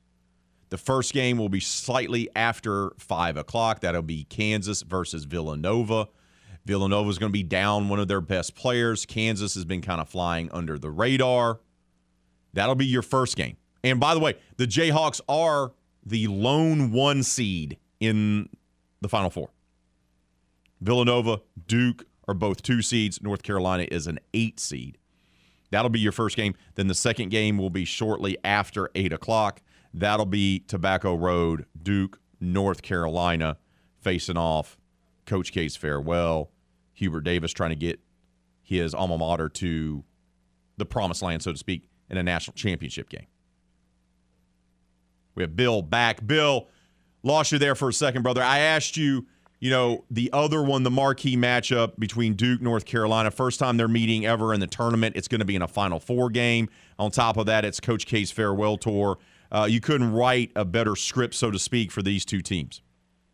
No, and I mean, obviously with what happened on March 5th, North Carolina spoiling his last home game, you thought that was it. And all these years where it's been close, that they finally do get to meet in the tournament. I think part of me was rooting, as much as I enjoyed St. Peter's run, I think I was rooting for North Carolina because I kind of want to see this play out on Saturday. And like you said, the end of Coach K's career, I believe I read a stat that this is the 100th meeting for Coach K against North Carolina. It's a rivalry that's defined college basketball for 4 decades, and I think it's going to be a really fun game. North Carolina's playing as well as anybody in this tournament, and that's what's going to make it so interesting. Let's talk about the job of Hubert Davis, a former Tar Heel. He played for Dean, and then he's been a longtime assistant under Roy. He takes over. I don't think the expectation was for this team to be a Final Four team. I think everyone thought, hey, this is going to be a transitional year for the Tar Heels. Talk about the job he's done as essentially a rookie head coach. Well, I mean, this is the rivalry. It's crazy. The other part of this is they keep it in the family. Dean Smith, everybody that's coached since has been a Dean Smith kind of guy. Either they played or coached with him. And Hubert's done a fantastic job with this team. They were an 8 seed. They were inconsistent at times in the regular season, and some people were wondering whether or not they even belonged in the tournament. But, I mean, from the time they boat raced Baylor out in the second, well, they got into overtime, but you know what I mean. They were up by 20. They're really talented. Sometimes I watch them, Raymond, and I think, how did this team lose a game? Yeah. Because they're so talented offensively at every level. I don't expect the game, Bill, to be like it was at Cameron, where the Tar Heels kind of just punched Duke in the face and the Blue Devils really had no answer. I expect it to be far closer. But what's going to be the key for the Tar Heels if they want to beat Duke yet again? Well, I mean, the coach's going to have to big game. They're going to have to shoot threes well. They match up well. I mean, Mannix played really well in both games. I think he shot 11 to 20 or 12 to 20 from three-point range. And they made Banchero take too many shots in the last game. They kind of frustrated. Duke got away from what it does best offensively. So, I mean, North Carolina absolutely has a chance to win this game and go in there and score a bunch of points. Now, the thing I like about Duke on the other end is that they have closed with their defense, that they have played really good down the stretch. Some of these young guys that didn't have a bunch of tournament experience are really playing well in the tournament. Let's talk about that. Coach K now in his 13th Final Four, breaking the tie that he shared with John Wooden. And, he gets an opportunity here to he gets very close to try to go out on top, which is extremely difficult to do. But this Duke team has been very good this year. What's going to be the key for the Dukies against the Tar Heels? Well, I mean, managing the emotions. Like I said, Banchero, 26 shots in the last game against North Carolina. They don't need him taking that many. Mark Williams stays out of foul trouble. I mean, he's been just such a big difference maker. And then in this rivalry, the point guards always matter. I mean, Leaky Black and Roach don't score a ton of points, but they control the tempo. They can set the pace of this game, which I'm sure is going to get up and down because that's how these two do it. And, but I still think Banchero is the best player on the floor. And if he shows it, then Duke will get to Monday night, get to another national championship chance, and like I said, I like Kansas. So, I mean, it comes full circle again for those of us who believe in those type of things is K won his first national championship against Kansas in 1991, and he'll have a chance to full circle and win one last more against them. So that leads me to my last question, Bill. You have advancing to the Final Four. You like Duke versus Kansas. That's who you have as the national in the national championship game Monday night. Yeah, and it'll be fun. And I hadn't picked that one yet, but I would probably pick Duke in that instance too. But those two teams have played so many classics that they've seen each other over the years. It'd be a fun game and be a fun cap to, having the tournament back with all the fans there and the excitement we get through it. I know, for those of us who fill out brackets, I kind of want Duke to win for that reason. But, it'll be a lot of fun, and it's been a good tournament. Yeah, and Kansas has played in national championship games in New Orleans twice before. They lost both of those. So this gives them an opportunity. I'm sorry, no, they actually didn't. No, didn't Danny and the Miracles, coached by Larry Brown, that was in New Orleans, I want to say, right? Well, they lost to Kentucky, and I believe they lost to Syracuse in New Orleans. That's right, the Syracuse team that led by Carmelo Anthony. That's right, when Jim Boeheim finally got his. New Orleans has had some great Final Fours. Our own Ryan Fagan wrote a very good piece about that this week, ranging from Michael Jordan's shot to Chris Webber's timeout, and another one obviously in the making this year. So I look for it to be a special occasion. Kansas, tremendous opportunity for their program and Bill Self. And like I said, when you have all four that are capable of winning it, any of them that win, I'm not going to be surprised. Bill, appreciate your time as always. Tell people how they can follow you on social media and where they can go to read all of your great work, my friend. Yeah, I'm at Bill Bender 92 at sportingnews.com. Our guys, Mike DeCourcy and Steph Noe, are going to be down at the Final Four, and Ryan Fagan has some good people. We have a ton of content up there, man. You can spend your lunch hour reading all of it, and the guys have done a great job of putting it all together this week. Bill, appreciate your time as always, brother. Enjoy watching the games, and we'll talk to you soon, bud. Hey, no problem. Thanks for having me. Take care. It's Bill Bender, the award-winning reporter, columnist for the Sporting News, breaking down the Final Four. I agree with him. Any four of these teams can win it. I mean, it's just that stacked. Villanova being banged up, that hurts them, but it would not surprise me to see Jay Wright somehow get his guys into a national championship game. That Duke-North Carolina game, that's a coin flip game to me. It just is, because I could see the emotions for the Duke players being a little too much and North Carolina taking advantage of it. And Bill's right. The best team playing right now in the tournament is North Carolina. Now, can they continue that on and play two more games that way? I don't know. We got to take a timeout. When we return, our semi-pro gambler, the expert, will join us. That's right. Cash and Tickets is next. Nick Fondo, we're going to talk Final Four.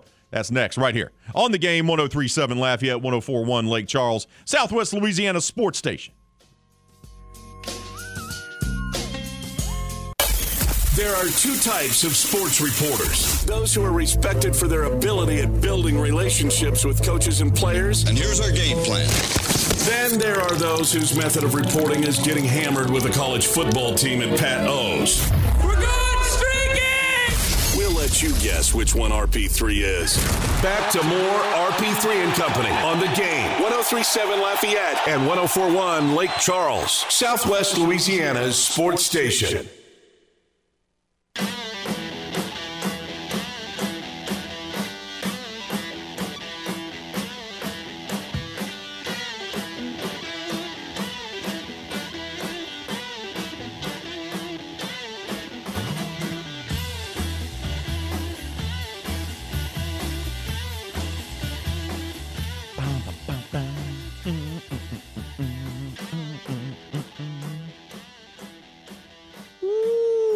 Acadiana Po' Boy Festival returns tomorrow. That's right, Saturday in downtown Lafayette. There'll be over 25 vendors selling some of the best po' boys Acadiana has to offer.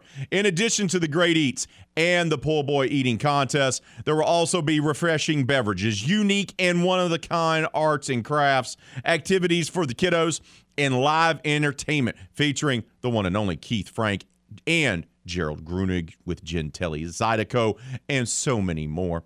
For more information about the Acadiana Pool Boy Festival, go visit AcadianaPoolBoyFestival.com. That's AcadianaPoolBoyFestival.com. While we're efforting, Mr. Cashing Tickets himself, the one and only Nicholas Fontenot, not to be confused with Nicholas Fontenot, even though if he doesn't answer, that may be what we refer to him as. Fontenot. Oh, man. Oh, here we go. Let's check in on the poll question of the day, shall we? It's all about the dance-off. We decided to have the 2022 Chair Dance-Off Extravaganza between Hannah Five Names and yours truly. We put together the video. We have comments coming in.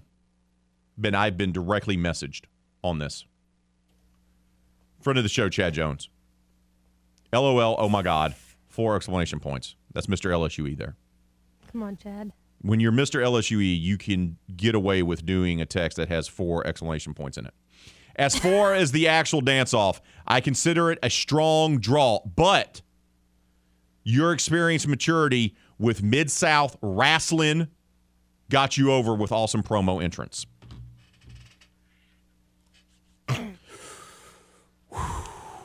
The champ is here!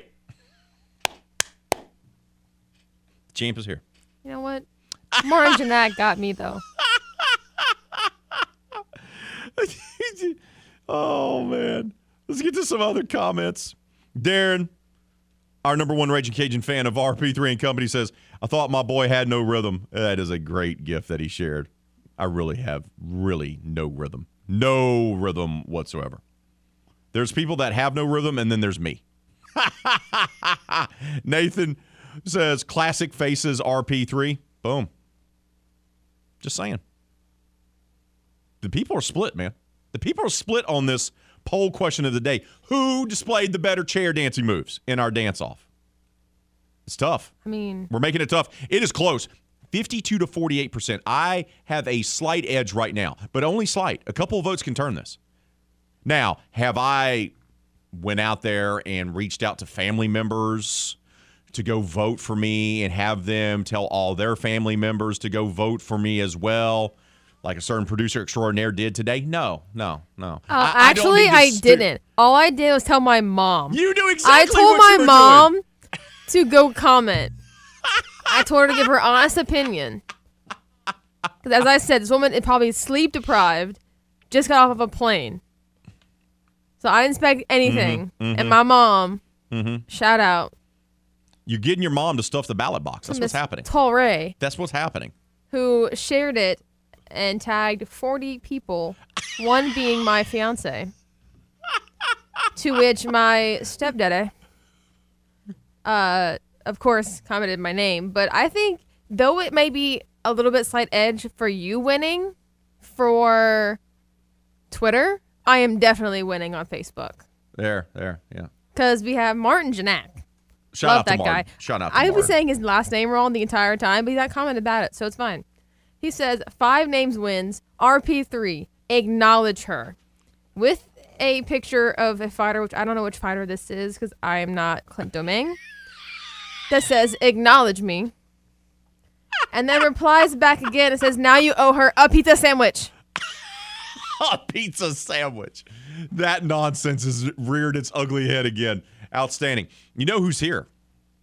Becca, the intern extraordinaire. Oh, intern extraordinaire. Becca is in the building.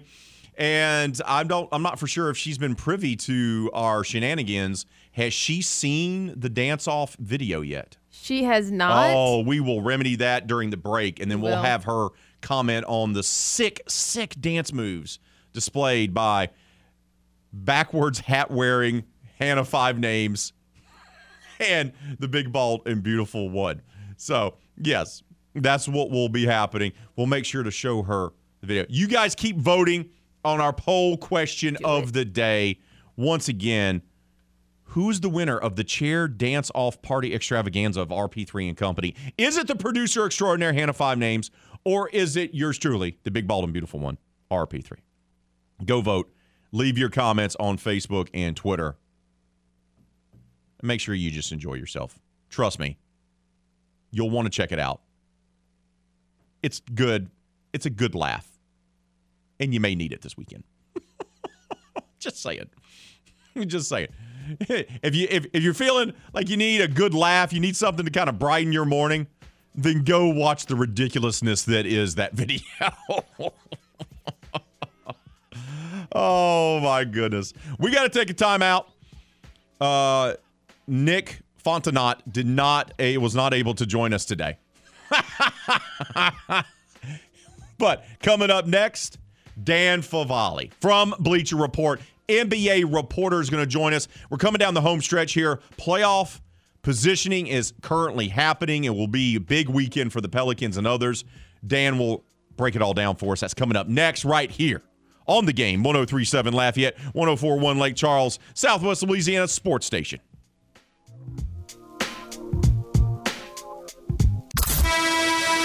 Do you think RP3 is the only nickname Ray has?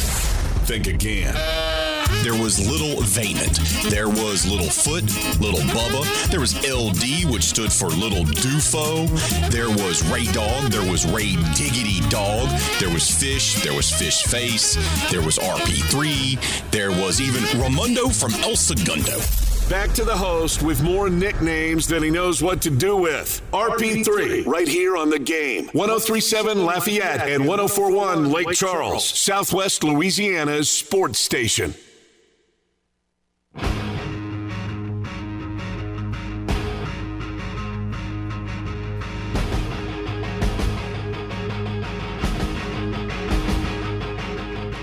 In Louisiana, there are thousands of miles of utility lines and gas pipelines buried just beneath the surface. Sometimes multiple lines are in one area. So if you are a contractor that you've hired is digging a new hole to put in a fence, a pool, or even minor landscaping around your house, it does not matter. You run the risk of hitting an underground line by digging only a few inches. So what happens then? Maybe you only knock the power out for your entire neighborhood, but sometimes there's an explosion with injuries and even death. It happens every single year. And there's a very simple way to avoid it. Before you dig, call 811. Call 811 2 days before you dig. Tell the operator your address, and someone's going to come out and mark the location of buried lines so you or your contractor can avoid them. It's simple, it's free of charge, and it's the law. Louisiana 811 operates 811 as a public service and to promote public safety. Louisiana 811 and The Game, 103.7 Lafayette and 104.1 Lake Charles, remind you, call 811 and know it's below before you dig. Don't forget to vote on our poll question of the day. Who is your champion for the chair dance-off party extravaganza of RP3 and Company, presented by The Game? The video is up on all of our social media profiles. You can also go vote on that poll question of the day. Man, it's dead heat. Back and forth. Hell of a competitor. Hell of a competitor. Oh, intern extraordinaire Becca is ready to grab the microphone to give her analysis of it. Becca, welcome. Thank you for joining us with this expertise that you're about to give us. Give us your analysis of the chair dance-off between yours truly and producer extraordinaire Hannah Five Names. Okay, honestly, I was a little underwhelmed by your performance. Wow! That hurts. That hurts. I'm sorry. I was just like the way you walked in, you know, saying you were the champion and all that. I see. I don't know. You got to deliver, you know. I failed. I didn't live up to the expectations. I give you like a C-. What? Wow. I respect you for that. I respect your candor. You could have sucked up to me, you know, because I determined your grade for your internship. Well, but I'm not going to do that. I respect you. Now? I respect you for delivering honest candor. Thank you. Thank you, Becca. No problem. Thank you. Appreciate Becca there.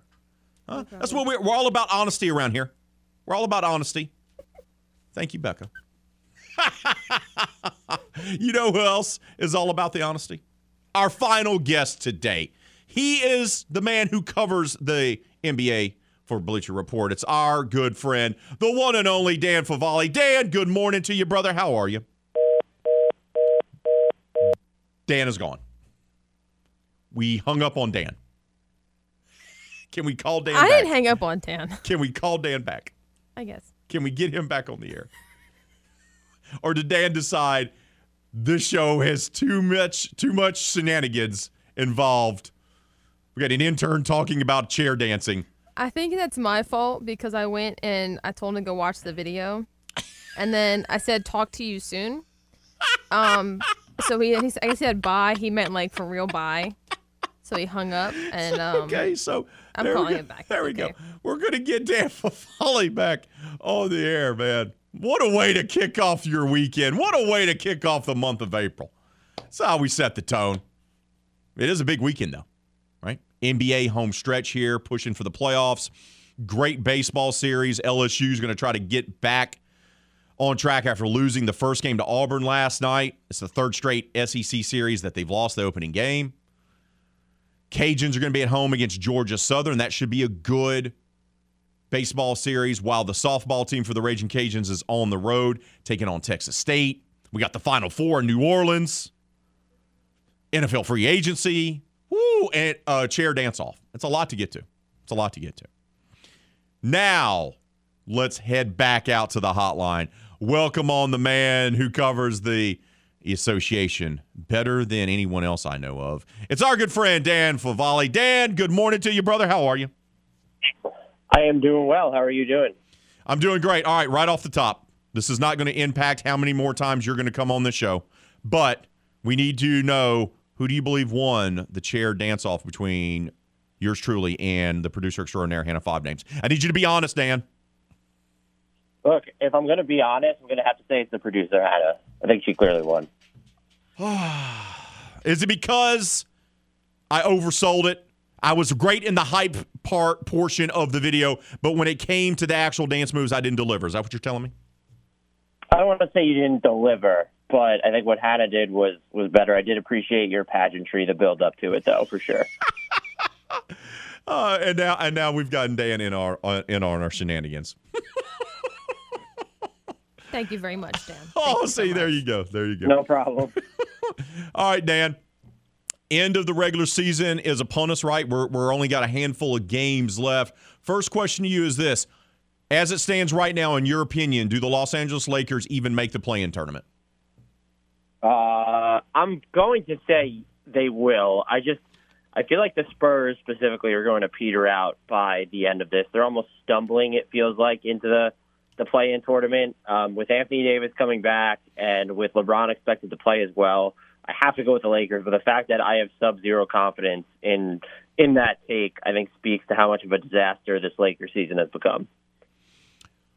What do you make of what you saw from the New Orleans Pelicans, who started off so putrid, have not had Zion Williamson play for them at all, yet first-year head coach Willie Green has found a way to have this team in contention to making the play-in tournament?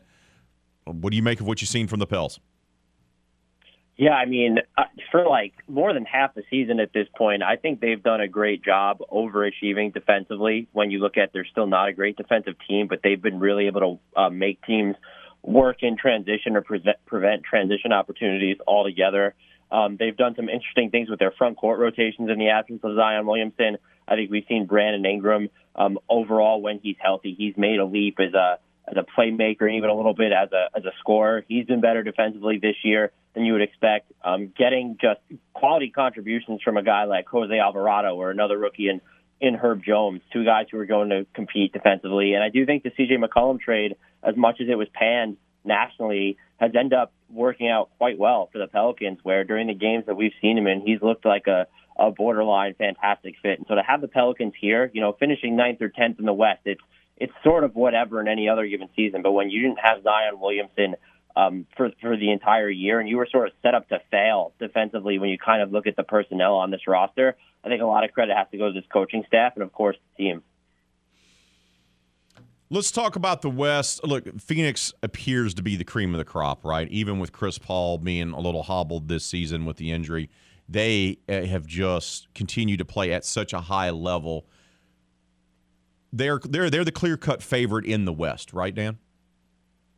Yeah, I don't think there's anyone can even say that they're on that same tier as them. They have to exist in a tier all their own at this point when you sort of take in Steph's injury in Golden State. The Warriors felt like the one team that could get to that level. Now with Ja's injury in Memphis specifically, you just look at what Phoenix does, and it's everything well. And I think if there was any doubt about their title candidacy, they kind of answered those skeptics during the stretch in which Chris Paul was out. And you had Devin Booker when he came back as well, leading the charge. You saw what they were able to do defensively, what Ayton was still able to do on offense. And the fact that now they have, you could call it a well-rested Chris Paul going into the playoffs, I think it makes them that much more terrifying. And so I wouldn't even just go as far as calling them the favorites in the West. I think they're the clear-cut favorites to win it all in the league, period. You mentioned Ja's injury with the Grizzlies, and the Warriors are dealing with injury issues to Steph, and Draymond's quite not right either. What about Dallas? I mean, there they sit, and kind of surprising, they're the 3 seed if the playoffs began today. Do you give the Mavericks any chance of making a run there in the Western Conference playoffs, or do you think they're a little just maybe, I don't know, a little overrated? I don't know if they're overrated at this point. I do think that the Spencer Dinwiddie trade, when they were able to get rid of Kristaps, which changes the geometry of your offense in the sense that you don't have to worry about Kristaps' usage, that's actually end up helping them. It feels like addition by subtraction, even as we've seen Spencer Dinwiddie slow down a little bit. Even looking at a guy like Davis Bertans, who has not played a ton of minutes for them, but he's someone who will fly around off the ball, where Kristaps very much needed to be in standstill positions if you wanted to get him the ball. And so warping the makeup of your offensive hierarchy has helped out Luka. It's even helped out Jalen Brunson a little bit. I do think they're a team that could win a playoff series or two, but if you put them in a matchup with a fully healthy Golden State, a fully healthy Phoenix, maybe even a team in the West like a fully healthy Utah, even if Denver gets Jamal Murray back, which it doesn't look like they're going to, but if they get a Porter Jr. or Jamal Murray back, Dallas still feels like it's one significant player short of making that conference finals or even NBA finals push. All that being said, we've seen Luka through 2 playoff series now in his career, and he's played spectacularly by and large through both of them. And if he's going to be able to hold up through the playoff series and not sort of trail off like we've seen in those 2 matchups with the Clippers specifically, Dallas absolutely does feel like a threat, in large part because they're another team that I think has done a great job overachieving defensively relative to their personnel. Are they the biggest threat to the Suns? I still am just going to go with Golden State if we expect that Steph is going to come back at all. And if it's not Golden State, I think you probably could make a case for Dallas at this point because of how banged up everyone else is. You look at Denver missing MPJ and Jamal Murray basically all year. Memphis, what's going on with Ja? What does he look like when he comes back? Even with the Clippers, you're not going to have Kawhi to end this season. I think the Jazz can be right there, but if you watch them, they can still be thermonuclear on offense, and they can still be a great defensive team when Rudy Gobert's on the court. But there are moments, specifically in crunch time, when you see the amount of dribble penetration they're allowing from the point of the attack or perimeter in general, and it sort of just makes you wonder, why wasn't this team more aggressive to make changes at the trade deadline to really beef up their perimeter defense? And I do think that's going to come back to haunt them in the postseason. And so it's, when you first asked that question, I thought it was almost wild, but when you think through it with the injuries and how vulnerable Utah seems, there is a chance that if you don't have Steph in your Golden State, we move to Dallas as perhaps the biggest threat to Phoenix in the West. We're talking with Dan Favale of Bleacher Report. He joins us here on RP3 and Company. Let's go over to the East. There's only 2.5 games that separate the top 4 in the East. It seems like it's completely wide open, and they do have the defending world champs on that side of the playoff ledger, so to speak. Who's the best team in the East, or rather, who do you think is going to has the best chance of making it to the NBA Finals out of the East? I almost default to the Bucks at this point because they feel like the safest option. Miami has been great this year, especially dealing with injuries. I still question the efficacy of their half-court offense in a playoff series. I'm also going to be curious to see how Tyler Hero holds up when he's going in a postseason series against maybe more length and size if they wind up against Boston or even Toronto, and, of course, Miami. Philly, I can't trust Philly anymore based off what's happened since the James Harden trade. They were good vibes to begin with, but they've sort of trailed off when you look at how much they've struggled at times on defense, and then a little bit with the offensive dynamic, and especially the pecking order outside of their top 2 or 3 players right now. The Bulls have just done a terrible job of beating good teams all year. And I know there's the Nets, they loom, but when you're probably not going to get Ben Simmons back, it looks like, and even if you do, you don't have time to integrate him. And there's a chance that if you play a series or a play-in game in Toronto, you're not even going to have Kyrie Irving for that. It's tough for me to pick them. Boston losing Robert Williams III, that is going to hurt the structure of their defense a little bit. So you just look at Milwaukee. Yeah, they're a little shallow, but Brook Lopez came back. You have Drew Holiday, Chris Middleton, and Giannis, who is arguably he's clearly a top 3 player, but he might still just hold that best player in the world crown. And just given how well he played through the postseason, especially the NBA Finals last year, I do think the Bucks have the ability to ratchet up the defense a little bit in a postseason series, and I think we've seen that their offense is going to figure out ways to score, even if they're not allowed in transition. So they are my pick right now, but things are so close in the East, and it feels like impressions of that hierarchy can change daily. You mentioned the Nets. Obviously, they get clearance now for Kyrie to be able to play at home, but you do mention the issues that would be if they have to play the Raptors. Even without Ben Simmons, how much of a threat are the Nets to be able to make a run and get to the NBA Finals?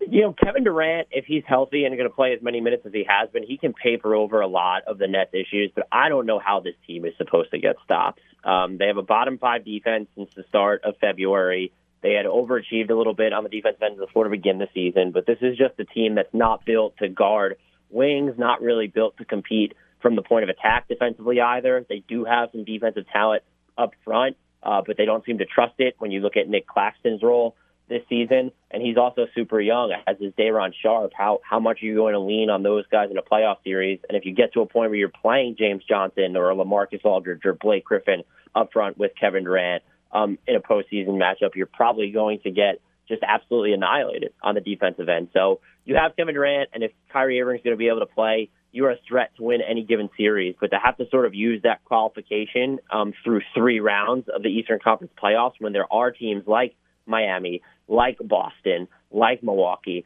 I just find it hard to believe that Brooklyn poses any sort of a real threat this year. I'd be inclined to put Milwaukee, Philly, Boston, Miami all in front of them, and I think I'd even pick Philly and perhaps even Toronto to come out of the East right now before I would choose Brooklyn. All right, quickly, Bud, only got about 20 seconds or so. It seems like it's wide open, but who's your MVP? I have Jokic. Just his body of work with the Nuggets, with the players they're missing, how well they've done, his improvement on defense, and just how important he is to that offense. I do think he's the clear number 1 pick for me. In an era where it's all about three-pointers and guard play, the big fella winning the MVP, again, that'd be something else. It kind of interesting to me because everyone tells you how important guard play is, and it is. But the big fellas can still determine the outcome of a game and carry a team for sure. Dan, appreciate your time as always, brother. Enjoy your weekend, and we'll talk to you soon, bud. You as well. I'll talk with you soon. Thanks for having me. Take care. We're going to take a timeout. We'll finalize. Well, no, we're going to keep the poll question open for a full 24 hours. We'll give you the latest updates on the poll question of the day. Get you set up for Kevin Foote and Footnotes. That's all next, right here on the Game, 103.7 Lafayette, 104.1 Lake Charles, Southwest Louisiana Sports Station.